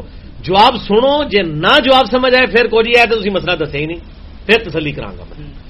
تو اذان میں کوئی اضافہ اس اعتبار سے کرتا ہے کہ اذان کے ساتھ درود شریف ملا لیتا ہے، یا اسی طریقے سے یہ بریلوی جیسا کرتے ہیں. کہتے تو ہیں کہ ہم الگ کر رہے ہیں لیکن وہ جب سپیکر کے بغیر اذان دے رہے ہوتے ہیں وہ درود شریف بھی نہیں پڑھ رہے ہوتے. وہ درود شریف کو انہوں نے بعض تو وقفہ کرتے ہیں بعض وقفہ نہیں کرتے. بہرحال انہوں نے مکمل طور پہ اس کے ساتھ ملا دیا ہے. کہتے تو ہیں کہ حصہ نہیں ہے لیکن جو نہیں دیتے ہیں ان کو گستاخ رسول بھی کہہ رہے ہیں. اگر حصہ نہیں ہے تو گستاخ رسول کا مطلب کیوں لگا رہے ہو؟ اسی طریقے سے شیعہ نے علی ولی اللہ یا اس طرح کے الفاظ ایڈ کیے ہیں. تو میرے بھائی اس کے اوپر زیادہ سے زیادہ اگر کسی کو اختلاف ہے نا تو یہ آپ اس کو بدعت کہہ سکتے ہیں، کفر نہیں ہے. کفر کے لیے جملے کا کفریہ ہونا ضروری ہے. مثلا اگر کوئی کہے کہ علی رسول اللہ، ٹھیک ہے، تو پھر آپ کہیں گے کہ ہاں جی یار اس نے تو کلمہ بدل دیا. اگر کوئی کہتا ہے محمد رسول اللہ، علی ولی اللہ، ابو بکر ولی اللہ، عمر ولی اللہ، عثمان ولی اللہ، تو فی نفسی تو اس کا ترجمہ جو ہے وہ ٹھیک ہے، اللہ کے دوست ہیں ہم بھی مانتے ہیں. ہاں اس پہ اعتراض ہو سکتا ہے کہ اس کو کلمے میں ایڈ کیوں کیا ہے یا اذان میں کیوں ایڈ کیا ہے، تو اس کے بارے میں آپ اس کو بدعت کہہ سکتے ہیں. کفر تو نہیں ہوگا. کفر تب ہوگا جب کوئی رسول اللہ کے مقابلے پر کسی کو نبی کھڑا کر دے. نعوذ باللہ من ذالک، تو وہ کوئی بھی نہیں کرتا. تو وہ تو کرتے ہی نہیں ہے. وہ تو بلکہ وہ تو کہتے ہی شیعہ تو کہتے ہی محمد اور آل محمد ہیں. وہ تو آل علی بھی نہیں کہتے سید کو، وہ آل محمد ہی کہتے ہیں. نبی صلی اللہ علیہ وسلم کو مانتے ہیں، ایسی کوئی بات نہیں ہے. باقی جو ہمارا اختلاف ان کے ساتھ ہے توحید کے مسئلوں میں، اور وہ میں نے بتا دی میرے بھائی اس پہ بات کر دی. اور بات کریں جی کسی کا سوال. جی ڈاکٹر صاحب. ڈاکٹر صاحب احمد صاحب ڈاکٹر ذاکر نائک کے نزدیک جو ہندو ہیں یہ بھی اہل کتاب ہے، یعنی کہ ڈاکٹر صاحب نے تو شک کا اظہار کیا. ڈاکٹر ذاکر نائک نہیں، ڈاکٹر ذاکر نائک نے کوئی اسٹیبلش نہیں کیا اس کو.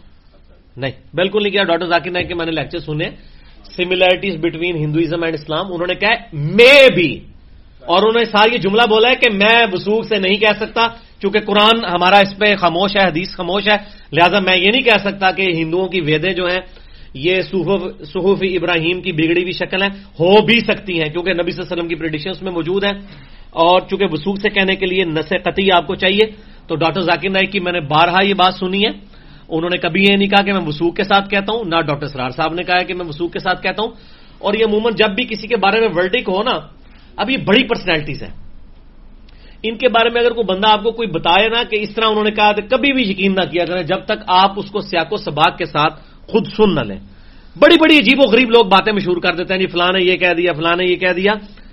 کیونکہ میں خود اس تکلیف سے گزر رہا ہوں، ظاہر ہے کہ پوری دنیا کے اندر لوگ مجھے بھی سنتے ہیں. میں تو اب مطلب فون پہ بھی بڑی مختصر ہی بات کرتا ہوں کیونکہ میری اس وقت میرے منہ سے کوئی جملہ نکلنا جو ہے نا وہ آپ سمجھ لیں اس طریقے سے ہے کہ اس کے اوپر اکابوں کی طرح لوگ جھپٹ پڑتے ہیں. اور وہ اس وجہ سے کہ ظاہر ہے کہ باقی مولویوں کا مسئلہ یہ ہے کہ ان کو ایک فرقہ سنتا ہے، ٹھیک ہے، وہ بےچارے ایک کنویں کے مینڈک ہیں. ہم کنویں سے جو کہ باہر نکل آئے ہیں ہمیں پوری دنیا سنتی ہے، تمام مقابل فکر کے لوگ سنتے ہیں، ایون ایتھیسٹ بھی سنتے ہیں، قادیانی بھی سنتے ہیں، اور اہل سنت کے تو تمام گروہ سنتے ہیں، اہل تشیع بھی سنتے ہیں. لہذا ہمارے اوپر تو ہزاروں دوربینیں فٹ ہوئی ہوتی ہیں، بلکہ خرد بینیں. تو اس لیے پھر میں بڑی احتیاط کرتا ہوں. فون کے اوپر اکثر لوگ مجھے یہ گلا بھی کرتے ہیں یار یہ آپ بڑی بد اخلاقی سے پیش آتے ہیں اور بڑی ٹالنے کی کرتے ہیں. میں نے کہا میرے بھائی مسئلہ یہ ہے آپ فون کرنے والے ایک ہیں، ادھر سننے والا جو ہے وہ تو ہزاروں کی بات سن رہا ہے. آپ تو بڑے مزے سے لے کے فون پہ بات کر رہے ہیں 25 منٹ، تو میں نے صرف 25 منٹ آپ سے تو نہیں بات کی، میں نے دن میں کئی 25 منٹ کرنی پڑ جاتی ہے. تو میں نے اب کوشش کرتا ہوں کہ لوگوں کو صرف لیکچرز کے ریفرنسز بتاؤں، مختصر مجھ سے جس نے بات کرنی فون کے اوپر مختصر بات کریں، وہ کاٹ کر کے پھر اپلوڈ بھی کرتے ہیں، ٹھیک ہے نا جی. خیر ویسے ان لوگوں کو پتا لگ گیا کہ کاٹ کے ہی اپلوڈ کرتے ہیں، وہ جدو بھی چڑھ دیے نا لوگ آپ بھی تھلے کمنٹس کر دیں کہ کاٹ کے چڑھائی ہوئی ہے. ایسے ایسے بےمان ہیں اور میرے خلاف کلپ بھی چڑھاتے ہیں نا کاٹ کے. اچھا مجھے کوئی جو اچھا یہ لوگ سمجھتے ہیں کہ اس نے کوئی بندے بھرتی کیے ہوئے، شاید اللہ کے فضل سے اللہ کے اتنے سپاہی ہیں کہ جہاں کوئی کلپ میرے خلاف چڑھتا نا اس قسم کا بےمانی پر مبنی، تو نیچے مجاہدین پہنچ جاتے ہیں خود، وہ کہہ دیتے ہیں جناب یہ تو بات اس طرح ہے ہی نہیں تھی، یہ کاٹ کے اس نے پیش کی ہے، یہ اس طرح علی بھائی نے کہی نہیں ہے. وہ ذاکر نائک نے میں بھی اس لیے کہا ہوگا کیونکہ ان بکس میں ہے نا آپ وسلم کے بارے میں اور ان کے والدین کے بارے میں ریفرنس. نہیں انہوں نے یہ بات کہی نہیں، میں نے سنا ہے جی ڈاکٹر ذاکر نائک کے لیکچرز میں نے میں بھی تو ٹھیک لگایا نا، میں بھی کا تو آپ پھر بری زمہ ہو جاتے ہیں، وہ تو میں بھی کہتا ہوں کہ ہو سکتا ہے، جب میں کہتا ہوں نا یقیناً ہے تو پھر اس کے لیے مجھے جی او ہو رہا ہے جی. تسی جناب فلاسفر نہ گلا نہ کرو اللہ دے بندے، تسی تے جناب فلاسفر ہونا تواڈے سوالاں تو اسی بڑا ڈرنے ہیں. ہاں جی اب وہ تعویذ وہ میرے بھائی تعویذ نبی صلی اللہ علیہ وسلم کے زمانے میں قرآنی تعویذ کوئی نہیں لٹکاتا تھا. میرا مسئلہ نمبر 109 ریکارڈڈ ہے. یہ بالکل دھوکہ ہے سلفی علماء کی طرف سے کہ جی قرآنی تعویذ لٹکانا شرک ہے. قرآنی تعویذ لٹکانے کو آپ زیادہ سے زیادہ بدعت کہہ سکتے ہیں، قرآن کیسے شرک ہو سکتا ہے؟ وہ جو حدیثیں ہیں نا کہ جس نے تعویذ لٹکایا اس نے شرک کیا، اس تعویذ سے مراد شرکیہ تعویذ ہے. ورنہ ان کو میں پھکی دیتا ہوں کہ سلفیوں کے جو بزرگ بابے ہیں سب سے بڑے امام ابن تیمیہ، وہ قرآنی تعویذوں کے بانی ہیں، بڑے بانیوں میں سے ہیں، وہ تو قائل ہیں. یہاں بھی ان کے کتنے ماننے والے تعویذ ابھی تک قرآن کے لکھتے ہیں. تو ابن تیمیہ کو کہ مشرک تھا تو جناب ہوتے ہی ادھر ٹھک جان گے اے پھکی لے جاؤ. تو قرآنی تعویذ کو آپ بدعت کہہ سکتے ہیں زیادہ سے زیادہ اگر کہنا ہے تو، شرک تو نہیں ہے. جب قرآن لکھا ہے تو پھر ہاں اگر کوئی لکھتا ہے یا جبرائیل المدد یا علی المدد یا فلاں فلاں پھر آپ شرک کہیں گے نا. اگر شرکی الفاظ نہیں ہے تو آپ زیادہ تر یہ کہیں گے کہ بدعت ہے. نہیں وہ میں وہ تابعیوں کا تو معاملہ ڈفرنٹ ہے نا جی، مرسل تو پھر ایکسیپٹیبل نہیں ہے نا. ہم تو صحابہ کرام کے معاملے میں دیکھتے ہیں کہ اسلام میں تعویذ لٹکانا کوئی نہیں ہے، تعویذ کرنا ہے جو آخری 3 صورتیں المعوذات پڑھ کے پھونکنا. مسئلہ نمبر میں نے 109 ریکارڈ کرایا باقاعدہ تعویذات کے اوپر پوری بات ڈیٹیل سے کی ہے اللہ کے فضل سے.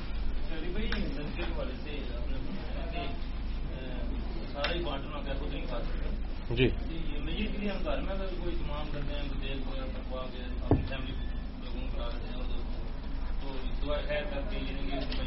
وہ آپ جو نیت شروع میں کر لیں گے نا، مثلا آپ یہ نیت کرتے ہیں کہ جی میں اس میں سے کھاؤں گا بھی، صدقہ خیرات بھی کروں گا خود بھی، پھر تو ٹھیک ہے چل جائے گا. لیکن جو منت کا صدقہ ہوگا نا وہ آپ کو سارے کا سارا خیرات ہی کرنا ہوگا، یہ ذہن میں رکھیے گا. منت بس میرے خیال کافی نشست ہو گئی ہے، میں اب تھک چکا ہوں. پھر انشاءاللہ اگلی بار ڈسکشن کریں گے. اللہ تعالیٰ سے دعا ہے جو حق بات میں نے کی اللہ تعالیٰ ہمارے دلوں میں راسخ فرمائے. اگر جس بات میں کوئی غلط بات نکل گئی اللہ تعالیٰ ہمارے دلوں سے معاف کر دے. سبحانک اللہم و بحمدک اشہد ان لا الہ الا انت استغفرک و اتوب الیک وما علینا الا البلاغ المبین. جزاکم اللہ خیرا.